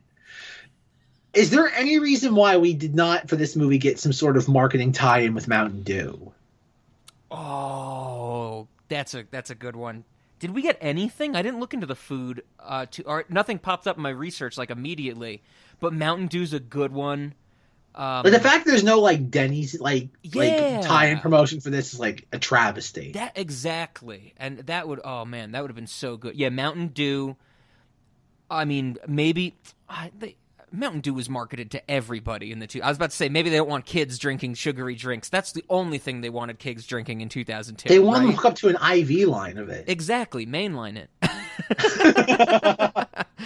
That's a good one, yeah. Rob, may I please pitch a movie to you real quick? Yes, definitely. You should make like a Crank movie, like Jason Statham Crank, but it's like a toddler and like Mountain Dew. That'd be pretty good, I think. That'd be pretty good. Like what the toddler has to like. The toddler would have to like escape daycare or something like that. And if it's during nap time, now I might just be restating the plot of an episode of Rugrats, because I'm pretty sure there's an episode of Rugrats where they try and stay awake during nap time and they can't do it because they're babies. But that would be it. Like the kid gets his taste of sugar and caffeine. and needs to stay awake during nap time to escape or something. I don't know, or get candy. Who knows? We'll figure it out. We'll iron out the details, of course. It's actually good that you're pitching such a great idea for a movie, Zach. And this episode won't come out for a month and a half, so we have plenty of time to copyright it and stuff like that. Yeah. Okay, gotcha. Good. But here's my other thought. As you were mentioning that for food tie-ins, was there any actual Scooby snack product ever? Do you know? Oh yeah, that exists. I don't Okay, weird sort of I don't know the comprehensive history of this. All I know is my own vantage of it. Mm-hmm. I remember in the early to mid 2000s they made for dogs actual Scooby snacks. Okay. My nephew bought those and gave them to his dog. At one point ate one. I was about to ask if you or him ever ate one. Yeah, he ate one. I never did that. Might explain a lot now after the fact. Not saying much like Alex Jones and the we'll never know. We might have to bleep. We might have to cut that out because it might give away too much context. That's fair. We might have to. Rob, just don't cut out. Just bleep the entire thing out. Okay. All right. We'll keep it ambiguous still. I want the bleep to be so long. People listening to this go, did something break? Is my podcatcher skipping right now? It's redacted. Okay. I remember that happening, and then I think Rob's gonna think this is hilarious. It was about this time last year I found out that Kellogg's was making graham cracker snacks as Scooby snacks, and they were shaped like little bones, and they were pretty good. So in my car I have a tote that that's sealed, so obviously no little critters can get into it. Yeah. And on top of that it keeps it a little bit more sealed. I keep a couple bags of chips in there, some water, some drinks, just in case I have to spend a long day at work. And I actually have a box of Scooby snacks in there. Nice. There you go. That keeps you up during nap time at work, right?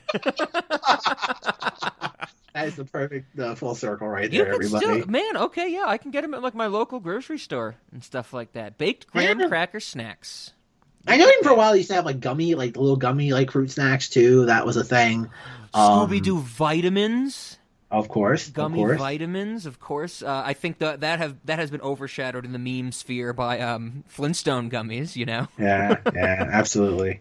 Are gummies gummy vitamins? Is that still a thing, or is it just they put the nutritions now into the Ritalin for kids? Yeah, you're probably right on that second one, right there. I was to say I don't really hear about gummy nutrient supplements anymore. It's just not that I look into it a lot. Is Ritalin now the only extra vitamins kids need? Absolutely. It's what is it? What was the men's one a day. Now it's kids one a day is Ritalin type of thing. It's just Ritalin. It says kids one a day. It's just Ritalin. All right, Rob. I think may I prematurely drop a snack into the conversation before I forget it? Yeah, please do, and I'll look through my notes to see if there's anything else I want to mention. But yes, I'm ready. I do want. It says kids Scooby snacks. And then on the box in the bottom, it says, much like the Scooby-Doo poster, where it has starring Fred, Daphne, Shaggy, Velma, it says, it's just Ritalin. Ritalin, Adderall, Concerta. It's this is more than one thing. Yeah, but you take one each day. One of each day. There we go. Oh, dear. Oh, man. Oh, dear. Yeah, Another great line I just saw. I don't think I have too much else to mention. I love it's a fantastically well-placed line to make fun of the show. Since we're all together, let's split up and look for more clues. That's great. That's great. And then they do that again in Cabin in the Woods, of course, many years later. And then I also have written down, I'm assuming Daphne says this, but I don't have it credited. Purple is a fall color. It's the middle of May. Somebody says that, Yeah. It's a fun movie. It's a fun movie. It's not my favorite, but it's a fun movie, and I think that's the best thing for this 2002 kids movie that we're coming up on or have now covered. When we get to some of the other 2002 ones, I think they're gonna sit a little better with me. Rob, I know I like Minority Report. I know I still like Minority Report. Oh God, Can we? Oh God, we'll get to that. Tim Blake I was gonna Nelson make in Minority Report. Can't wait to talk about it. Cannot wait to talk about it. I can't wait to talk about Colin Firth in Minority Report. What's his name? The Max von Sydow's in that, right? Yeah. Yeah. Can we please? Okay, real quick. Like, we'll definitely talk about this in a couple of weeks. And can we please talk about a point like at the very, not the like spoiler alert for Minority Report for a 20-year-old movie, but there's a point like at the end where what the precog is like describing to like what Tom Cruise and his estranged wife. It's like, I'm seeing your son now. I know and, what like, you're gonna bring through up. all things, yeah. and it's like he's making love to a woman for the first time, and I'm just like, oh, okay. That's very specific. And it's also very strange that Tom Cruise's character immediately says, he's like, good, no altered dimension version of my son's a gay homo, you know, or anything like that. It's like, that's not the point of this movie.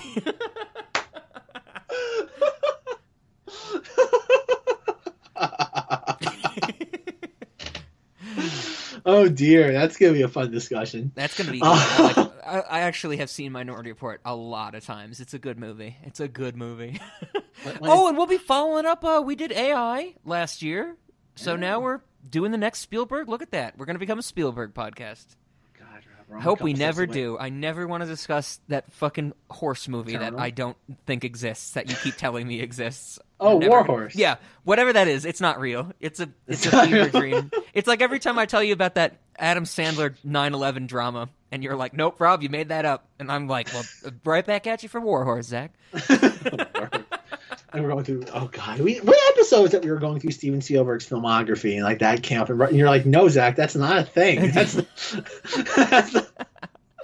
I don't remember what episode it came up in, but I know it like got excised, and I think it's on Patreon now because we spend a lot of time talking about Spielberg. But I make a fucking fantastic joke in that little bit that we do on Spielberg, where you start going through Spielberg's filmography, and at the start you list off like 2 or 3 movies, and then you go like, Rob, keep count, and then we talk for like 25 minutes, and you go, how many was that? And I go, I think 6. And it is perfectly timed. That's why we're the next Abbott and Costello.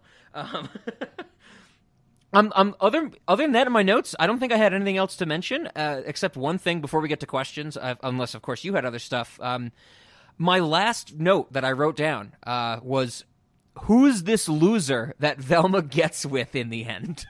Oh, the guy in the Led Zeppelin t-shirt. Yeah, I did not like him because Linda Cardellini, like, I don't want to see her end up with anybody. She's like the proto Sydney Sweeney for me. She's not sad or naked or crying, but she's the one who I'm like, you don't need no man. Like, come on, be strong. Well, you know what it is, right? That she couldn't be a lesbian.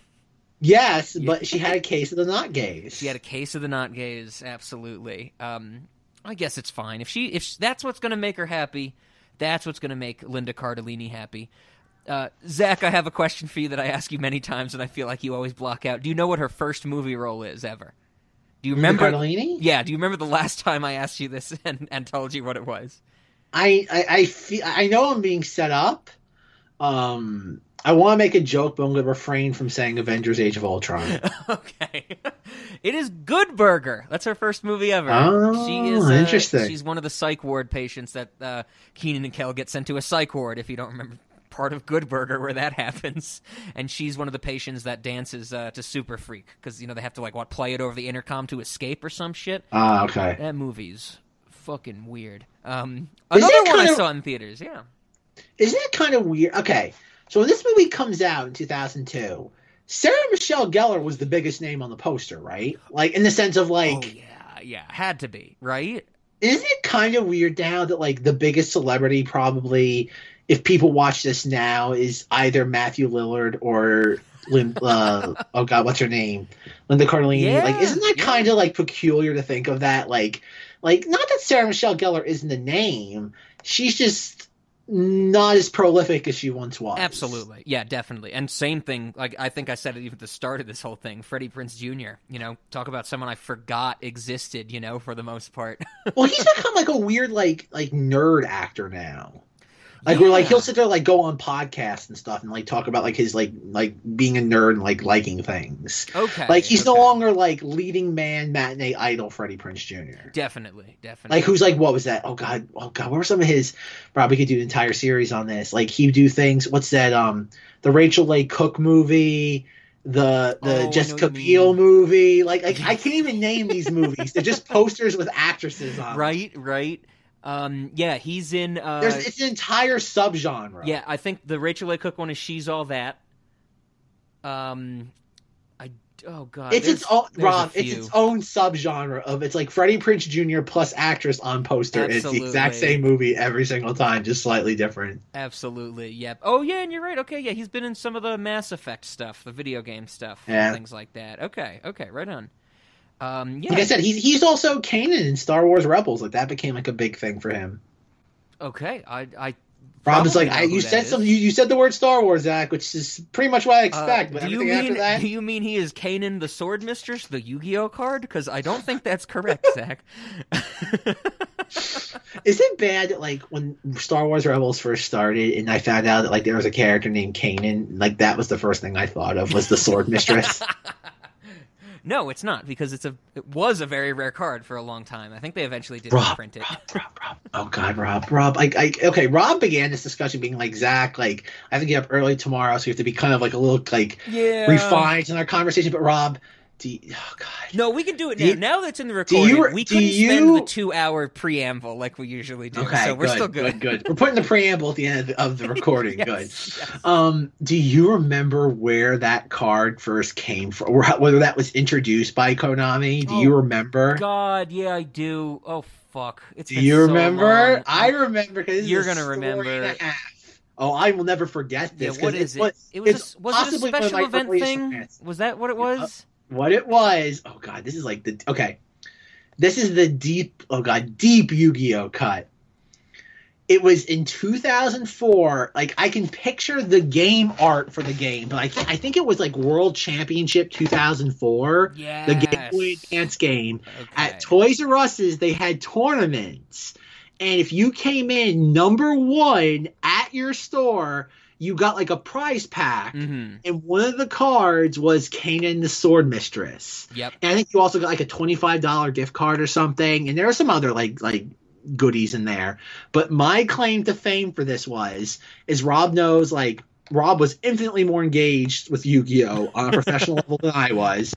But my like Yu-Gi-Oh experience came from the Toys R Us like circuit, if you could even call it that. Sure. And I remember like 2 weeks, maybe even 3 weeks prior, you had to like sign up for like the Game Boy Advance tournament.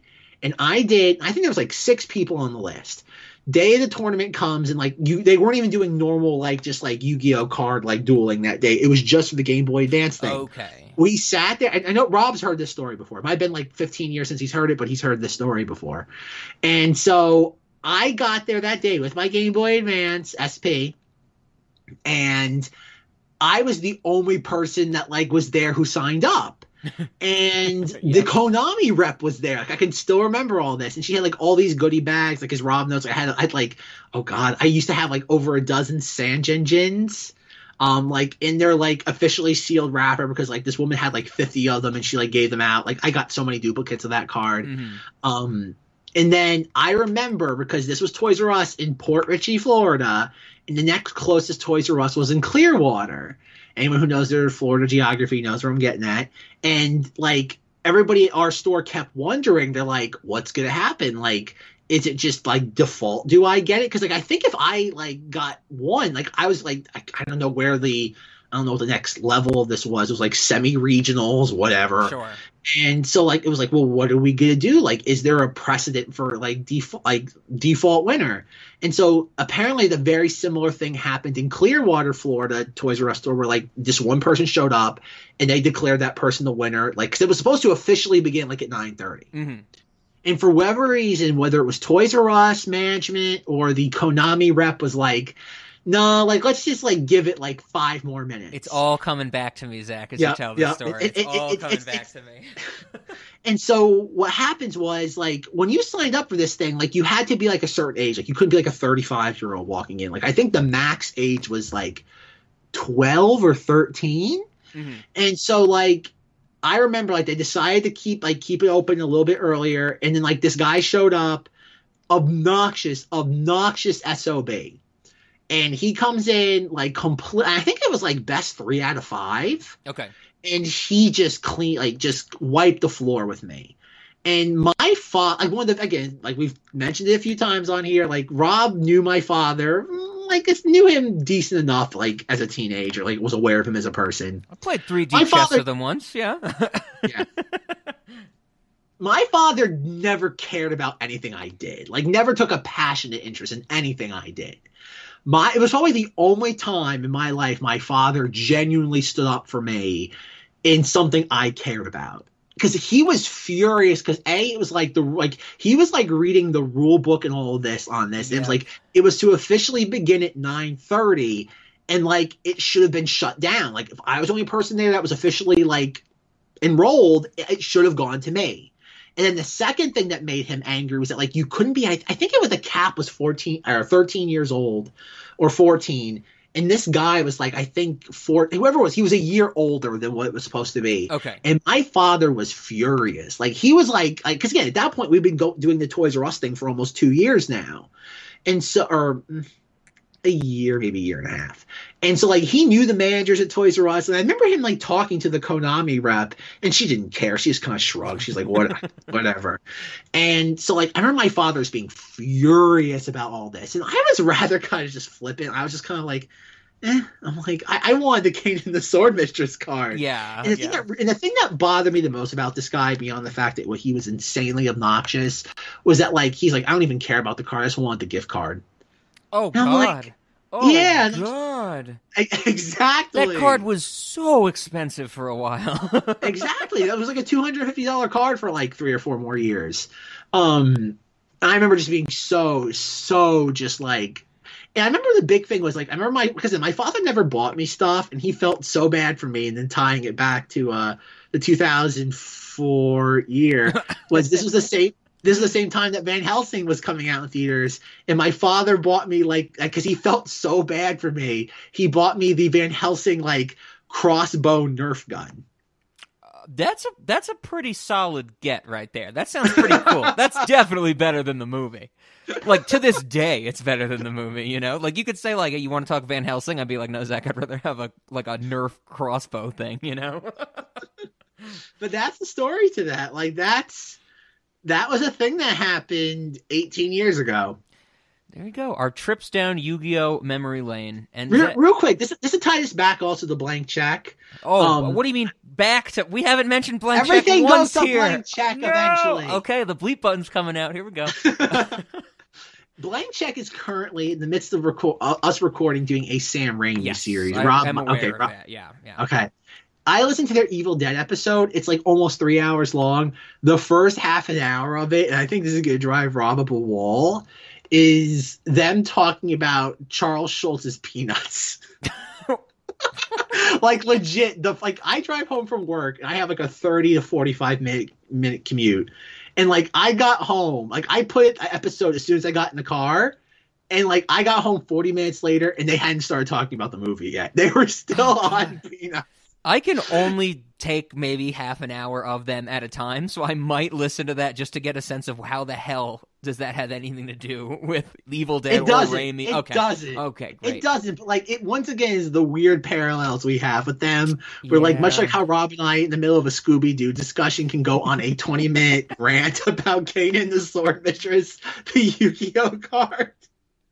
Like it's a complete departure from the topic, yet here we are nonetheless. Here we are indeed. See, Zach, if we had actually done our Evil Dead episode, you better believe, or Evil Dead 1 or 2, whatever the hell we were going to do that got scrapped, which we might do in the future. Who knows? I love Evil Dead 1 and 2. Army of Darkness. But I would love to spend the first 30 minutes of that episode discussing the Coen brothers. Mm-hmm. That's much more important. Even though we kind of did that with Hudsucker Proxy. So I might just copy that audio back whenever we do it. Indeed, Rob, indeed. But yeah, Scooby-Doo 2002. I don't have much more to talk about it. Okay. I think it's just overall, I think it's a very fascinating movie because it's like, oh God, inverse Mandela effect, where it's like, it's a movie I think everybody who grew up watching it enjoyed. Yet again, it's that opposite Shrek phenomenon where like everybody liked it, and yet somehow now is like weirdly repulsed by it. And I kind of don't get it because there's really nothing to hate or dislike about this movie. It's cute. It's quaintly bonkers for what it was at the time. Yeah. And even rewatching it for this, like at no point I think we said it never drags. It never feels insulting. It never seems sophomoric. Does it have some, oh God, pedestrian humor?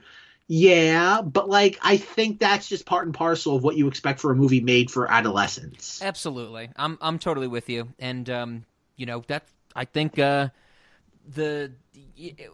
can't be that against watching it. You have the fart scene, burping scene, the stuff that I really find just repulsive, and like repulsive not in the sense that I'm like I cringe physically from it, but repulsive in the sense is like I just don't want to see this in a movie. But at the same time, it never drags on, like you said. And man, just to reiterate, did you see, Zach, Linda Cardellini's outfit in this movie? It's a great outfit. That sweater, revelatory. Now, maybe to spoil the low-cut sweater or the turtleneck sweater? All of them. She's wonderful. Linda Cardellini's wonderful. This was not as formative for me as a certain Lara Flynn Boyle in a movie we're going to be discussing in a month or two or something like that. This was not as formative, but looking back, she's great. Linda Cardellini, you're great. All that type of stuff. Even Sarah Michelle Gellar. I mean, I think she's really good in Southland Tales. I don't like her as Buffy, like I mentioned, but she's fun. And then Shaggy knocks it out of the park. Matthew Lillard, he really crushes it. Maybe that is my last question before we tee up Cinemodities and Late Night, Zach. Are you familiar with the Zvoo episode with Matthew Lillard in it? I think you've told me about this. I feel like I might have, and it's in the era that like your mom probably would have had it on TV. Like it was in that time period, I think. There's a really famous. Why can't I think of the woman? His like he plays like an assistant to a woman, and the woman's played by someone super famous. I'm gonna find it, and I'm gonna be like, oh my God, how did I not remember this? Oh fuck you, Wikipedia just brought me to season 10. God damn it. I'll put a correction in. It's someone that I should absolutely know for sure. Oh my God, the guest star segment is. Oh, Delroy Lindo was in that season. I'll do the correction, Zach, don't worry. Are you familiar, though, with the Matthew Lillard episode of House? Did you know he was in an episode of House as the patient? As what? The patient. So he's like the one House is trying to cure type of thing. Matthew Lillard's been around as a character actor forever. Like, he's been doing it all. Everybody forgets that, he was what, the main, spoiler alert, main villain in Scream? Yeah, of course. He's been around forever. So, this just kind of became okay. Real quick, this is bringing it before. Is Rob like? It was Carol Burnett. I couldn't remember Carol Burnett. Yep, What's wrong with me? Yep, I remember that now. Yep. Can we just real quick because we didn't we have to kind of highlight this where Scooby Doo is right now in pop culture. Sure. What was that? 2 years ago during the pandemic, there was the movie Scoob. Oh, where, that I heard about once and it disappeared. It seemed. Well, yeah, and it was kind of it had that same sort of animation aesthetic as a pup named Scooby Doo. It looked like they were more kiddie. Okay, yeah, they weren't teenagers on the verge of adulthood, and they recasted Shaggy from Matthew Lillard, who continued to voice him in all the animated movies after 2002. They recasted him, and then I guess people found out that it wasn't going to be him anymore for Scoob, and Matthew Lillard got on Twitter, speaking of Twitter, and was let the motherfucker burn. He's he got really intense, and it's dude, you've been voicing this character for over 15 years. Let it go. You are going to be known, oh God, for the foreseeable future as a definitive portrayal of Shaggy. Does it really matter that they went with somebody else? You were not this isn't Robert Englund and Freddy Krueger where you are the one that defined this iconic character. Yeah. Shaggy existed before you. Mm-hmm. I get having ownership of a character because you've been doing it so long, but like it's also not simply like you are typecast. It's like no one looks at Matthew Lillard and it's like, oh yeah, like that's Shaggy. Like I can't see through him. Like I can't see through. It's like it's so weird that like Matthew Lillard went like bananas, like really like to the point where I was like, man, like that's almost peculiar. Like I get being disappointed, but like it went to like a level of like unprofessionalism. Like, okay. Where again, I imagine if you type in like Matthew Lillard Scoob tweet, sure, it'll probably come up. Sure, but like I remember being like it was jarring, like being like, damn. Okay. I'm like, hey, I think you're getting a little too invested here in the character. And to think that was only 2% of his power. Yes, we got it in there. All right, Zach, anything else? Are you ready for our questions? I'm ready for some questions.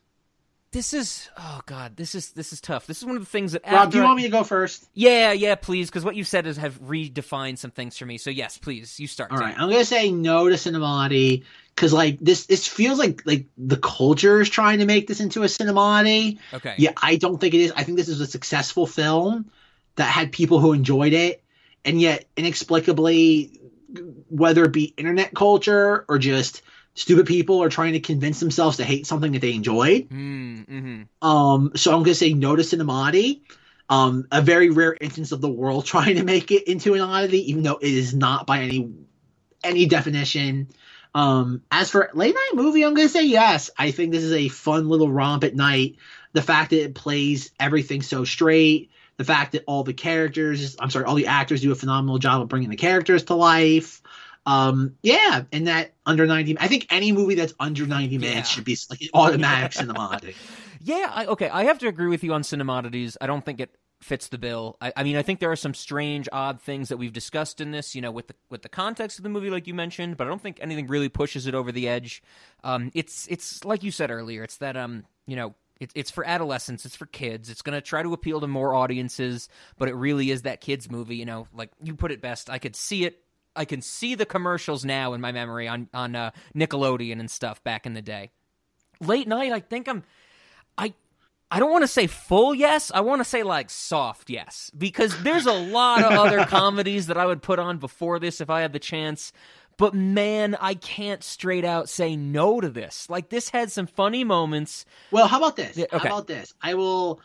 Under our one way of how we view things, sure, we have said that as a late night movie, both parties cannot have both seen it. Yes. That's the thing. So like, if it's like, and that's the thing, most people have seen this movie, so this would be a very hard movie to present as a late night film. Like, I think it works if someone's never seen it before. Sure. But I think pretty much anybody, I would say, that was born, good Lord, after what? Oh God, 1988 has seen this. Sure. Okay. Yeah, I see what you're saying. I'm with you there. It'd be tough to, you'd have to find somebody these days who's younger than we are, like you said, maybe, and even be like, hey, you want to watch Scooby-Doo? And you show them a screenshot of Shaggy, and they go, oh, that's where that meme's from. I never knew that, But if they're at that point, do you really want to watch any movie with them, Yeah.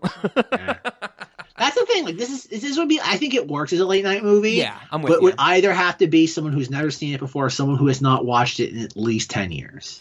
I could not agree more. All right, well then that brings us to snacks, and I have some food. I have some non-food. I think because I've loved mentioning it throughout this entire conversation so far, I think in our gift shop we should be selling the Pamela Anderson action figure. Whatever it is, we should probably get a stockpile of them because, those things will fly off the shelves. I have another one that's real quick. I wrote down, quote, a Mark McGrath animatronic in the restaurant because that just seems like it would fit right in. Does it have glowy demon eyes? I didn't write that down in my notes when I put this to paper, but I kind of think it should be somehow demonic, and if not specifically with the glowing eyes, it should be 100% trying to break down a door with a guitar.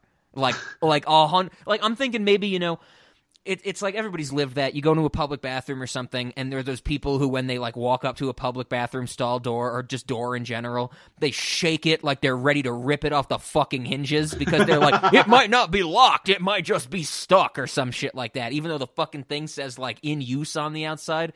Mark McGrath should just go around to the bathrooms in the restaurants and bust down doors with an electric guitar.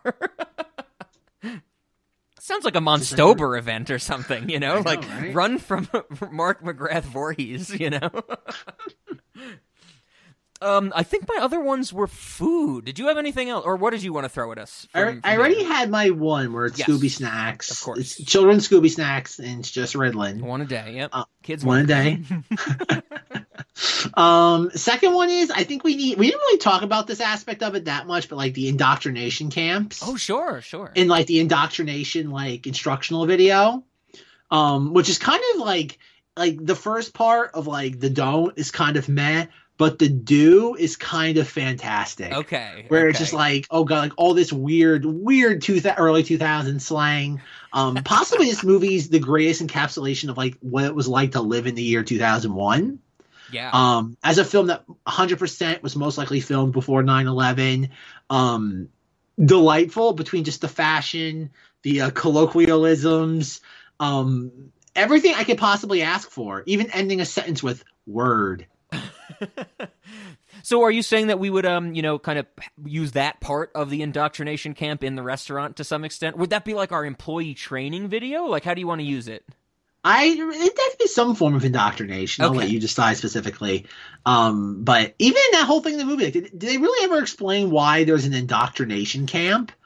Like they're sucking the souls out of people so demons can go in. What does that have to do with indoctrination? I took it as they're like trying to teach the demons like more about human culture, but it's clearly not working, you know? Like, is that what it is? That's what I thought of it as. I don't think that's really explicit, but you know, it just seemed like they had a gag and they threw it in, you know, and hey, movie was rolling fast enough that I barely even thought about it.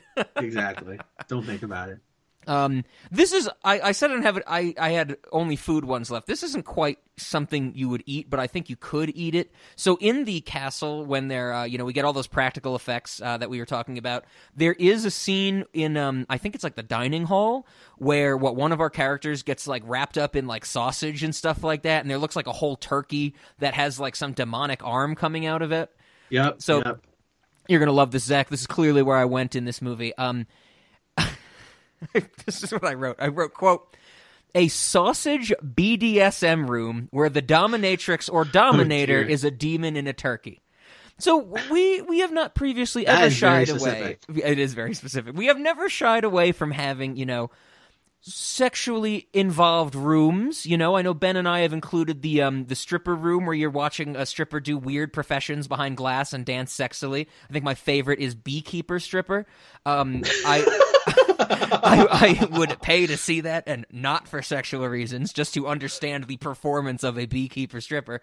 Things like that, and we should throw in this sausage BDSM room. I think I wrote sausage BDSM because like the bindings on the wrists and legs should be links of sausages, and then the thing doing the domination I actually wrote dominatrix or dominator. I put both the female and the male form, but then wrote is a demon in a turkey. I don't know if a demon in turkey has gender, so maybe I don't need the X or the or anything like that, but Zach, I can clearly tell that you're on board with this, and we should get started on construction post-haste, right? Post-haste. The other ones that I have are pretty quick. Pastrami and bubblegum flavored ice cream. I think Scooby or Shaggy mentions that at a certain point, and I just thought that would be wonderful. Dead Arnuki beasts. I'm pretty sure the Arnuki beasts are the monsters we've been referencing, and so why not, chop them up, serve them as steaks and things like that.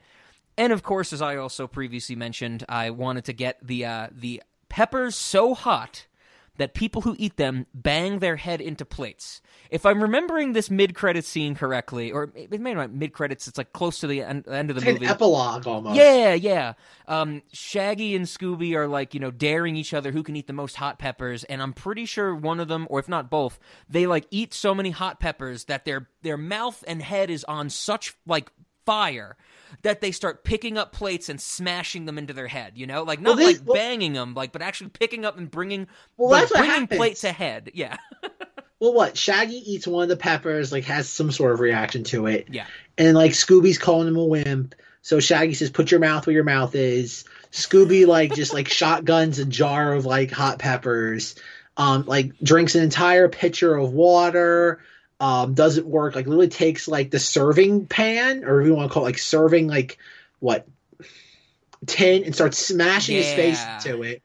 And then Shaggy grabs his tongue, pulls it out of his mouth like a Tex Avery cartoon, takes a thing of ketchup and squirts it on his tongue, which somehow, even though that's acidic, cools his tongue because we start seeing steam come off his tongue. That's right. And then Scooby shows a face of relief, and then like Scooby's like, "Let's do it again." And then like Shaggy like reaches over to the next table, has 2 jars of hot peppers. Apparently every table has a jar of hot peppers along with ketchup and mustard condiments. And they like clink them together, cheers, as they both like, oh God, once again, shotgun them. Yep. And then we do an exterior shot of like what the main pavilion of Spooky Island, and we see steam coming out of the eye holes, and then smash cut the credits. Yes. It's nice. It's I like peculiar. It is peculiar. That's probably why I like it so much. Yeah. But yeah, anything, that any food that is so hot that, you eat it, you ingest it, and you do the thing where you're like, I need to cause pain to another part of my body to prevent me from feeling the pain here type of thing. It's got to be on the menu. Well, I have a question. Like, and I know this is like a weird like Simpsons thing too. So like, if you eat like hot peppers or anything hot and you're not chewing it and you're just swallowing it, doesn't that just give you basically like, oh God, like just diarrhea? Like technically it's like if it bypasses the tongue and you're able to swallow it, you'll have heartburn and possibly diarrhea, but like you're not going to get that like burning sensation on your tongue. Not on your tongue, depending on the heat of the pepper that you are swallowing like a pill, it sounds like. Your asshole might burn, That's what I mean. Like you're going to get some form of diarrhea. But dude, that would be insane. Could you imagine like I feel like that's like a very high school kid thing to do, or even college, where they're like, I dare you to eat this pepper or whatever, and someone just fucking like full on swallows a whole habanero, and they're like, I did it, give me my quarter, or whatever they're betting each other, whatever stupid amount of money. Absolutely. Isn't that a Simpsons gag where like what Homer's like at the chili festival and he like swallows the wax and that like coats his tongue so he can just like repeat it hot peppers without any consequence. Yeah, and he starts he goes on a vision quest. Yes, that's right. Is that and the Johnny same? Cash is like a giant like what fox in the sky or something like that. Yeah, there's it's coming back to me. I think that's the episode where Ned Flanders has like 5 alarm chili, but it's revealed there's only 4 alarms, and he's like, I'm a fraud, or something like that. Yep. Oh. Any other snacks that you had for the restaurant, Zach? I think that's it. I think that's oh God, I think that's it. Because we don't even because are there any drinks in this even? Oh, I guess one thing we should bring up. That once we have that 2-year like establishing shot, we see Scooby and Shaggy in the mystery mobile, and like we see like they're like, oh, far out, man, like this is blowing my mind. Then like we pan to the mystery man, and we see like the smoke coming out of the top. And like they're really, really implicitly leaning into the thing of like them like getting high. Definitely, yep. And then like we see them, but like this is the thing too that I picked up on in this is like they're pretty much alluding to the fact that like Shaggy is like a vegetarian, right? Because like pretty much everything we see him eat doesn't have meat. Like he references meat products. Yes. Every time we actually see him like sinking his teeth into something, like what is it? It's a fried eggplant burger with like chocolate syrup. That's right. Everything he eats is like vegetarian based. Like no, we see Scooby eat like a meat like an Italian hero from the Rabbit Demon, but like Shaggy is pretty much a vegetarian. And I wonder if that's like just like a weird James Gunn eccentricity, or that's something that like Matthew Lillard asked to be put in. Interesting. If he is like a vegetarian or vegan in real life. Yeah, I don't know. I didn't pick up on that until now, but that's a good point for sure. I guess the only answer is we have to have him on to ask him. All right, we have to go to the cameo.com and see what the going rates are for Matthew Lillard. Yeah, yes. Oh, and we will do that off mic. We cannot go down that rabbit hole again, Zach. So with all 5-year extravaganza. Don't worry. The 5-year extravaganza things are filling up already. There's going to be no shortage. Well, hey, four-year extravaganza was 4 hours long. 5 years got to be 5 hours, like we've been saying. No. So, no. We're gonna have to record that not only in bits and pieces, like I have been. We're gonna have to be recording it, over the course of a month or something like that. Well, with all that being said, of course, we are going to continue on next week with the 2002 Fort Month. That I will throw it over to you to talk about a little bit, Zach, because I think next week is a special episode. But if you liked what you heard, or if you didn't like what you heard, feel free to harass us about Scooby-Doo, about Scoobert-Doo, about Linda Cardellini, anything you think about this movie, how much power you want to use and things like that if you're Shaggy. Cinemodities@gmail.com. Head on over to the Cinemodities subreddit, reddit.com/r/cinemodities for more info about the show. To maybe, on the little calendar widget on the right side to maybe actually see what's coming up next week. And then also, you can find Ben and I, and sometimes Zach, like we mentioned with the Spielberg little rants that got on there, on the Cinemodities Patreon, where there's a whole bunch of more Cinemodities episodes and discussions, and you can also get access to those while supporting the podcast, to keeping us alive for another year, because you all know you want to. That's patreon.com/Cinemodities. But now, Zach, here's the question. If you remember, I think in the spreadsheet still, it says next week we're covering The Bourne Identity. Oh, God. And Zach has been nothing but a flip-flop waffler on whether or not we will actually be discussing this movie. So is there any, do you want to put like a confidence level? Like, are we 30% confident we're going to do Bourne Identity? Are you 30% confident we're doing anything else? Okay. Because I really have please let me do the solo Adventures of Pluto Nash episode finally? Oh, God. Okay, I put confidence level in doing a sole Bourne Identity episode as like a 30% right now. Okay. I'm kind of thinking about doing like at the end of the Fort Month, like a 2002 summer medley. Mm-hmm. I want to do like we already kind of mentioned this off mic. We've discussed this of like doing some of the more like movies that have been forgotten, like Blue Crush, Divine Secrets of the Ya-Ya Sisterhood. Like, there's no shortage of, like Spirit, Stallion of the Cimarron. Oh, God. Like, I kind of want to do that where, like, it's almost like a speed round where we talk about, like, 6 or 8 movies, and we spend, like, 20 minutes on each one. Okay. I something like that. Like, I kind of want to do that. Because, like, I feel like an entire episode of The Bourne Identity is going to be kind of dry. But, again, like, if we spend 20 minutes on, again, Spirit, Stallion of the Cimarron, possibly the greatest title of a movie that isn't the Die Hard series. I'm leaning kind of towards that, where Bourne Identity would be a component of it. Okay.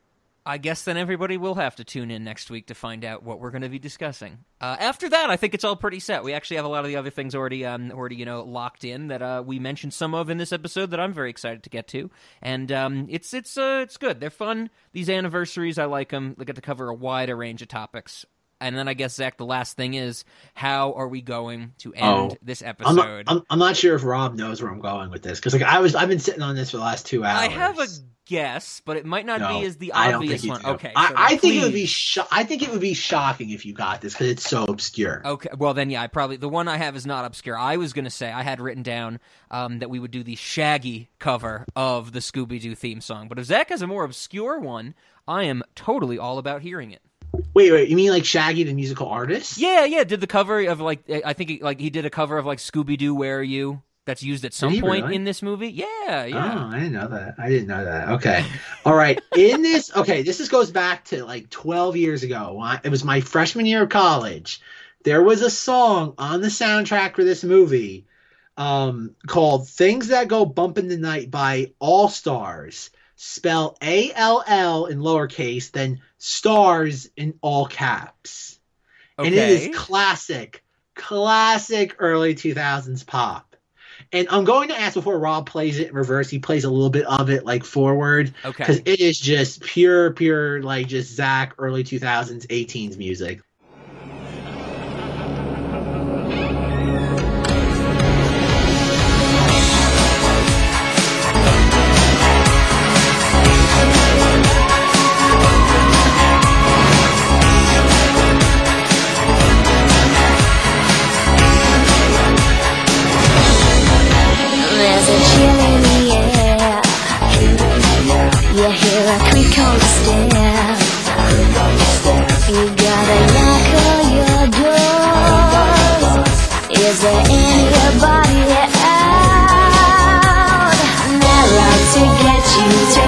share you and make you spellbound.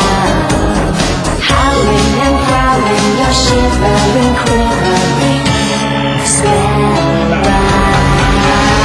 You cannot run and you cannot hide. Yeah, you gotta face it, baby, feels go bump in the night. Wherever you run and wherever you hide. Yeah, you gotta face it, baby, feels go bump, bump, bump in the night.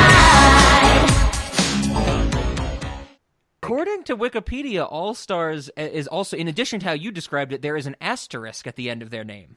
It depends. It's kind of like Okay. A-teens, where it was like That's what I was A about to dash say. teens, A, Yeah. like, oh god, well, much like how like the pound sign is Octothorpe. Was that? What is that for? What is that for? Oh god, like the little like star on like a phone touchstone. Like, what is that?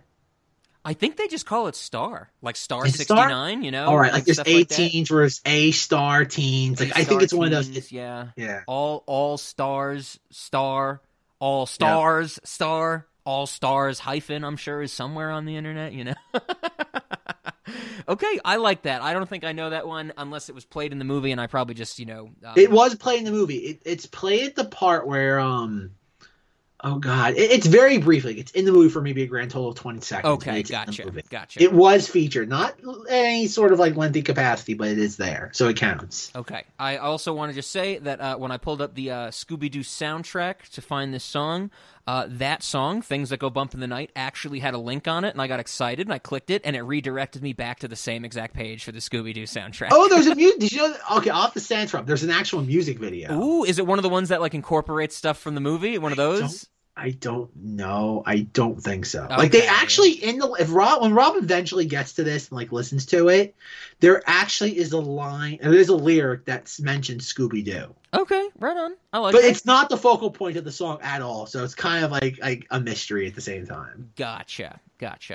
Okay, right on. Well, I think that's a great way to close this out. And I think with all that being said, we have discussed Scooby-Doo. We are fully kicking off the 2002 Fort month, and I think the only way to end it is Yo Red Ball. Up, up, up, up, up, up, up, up, up, up, up, up, up, up,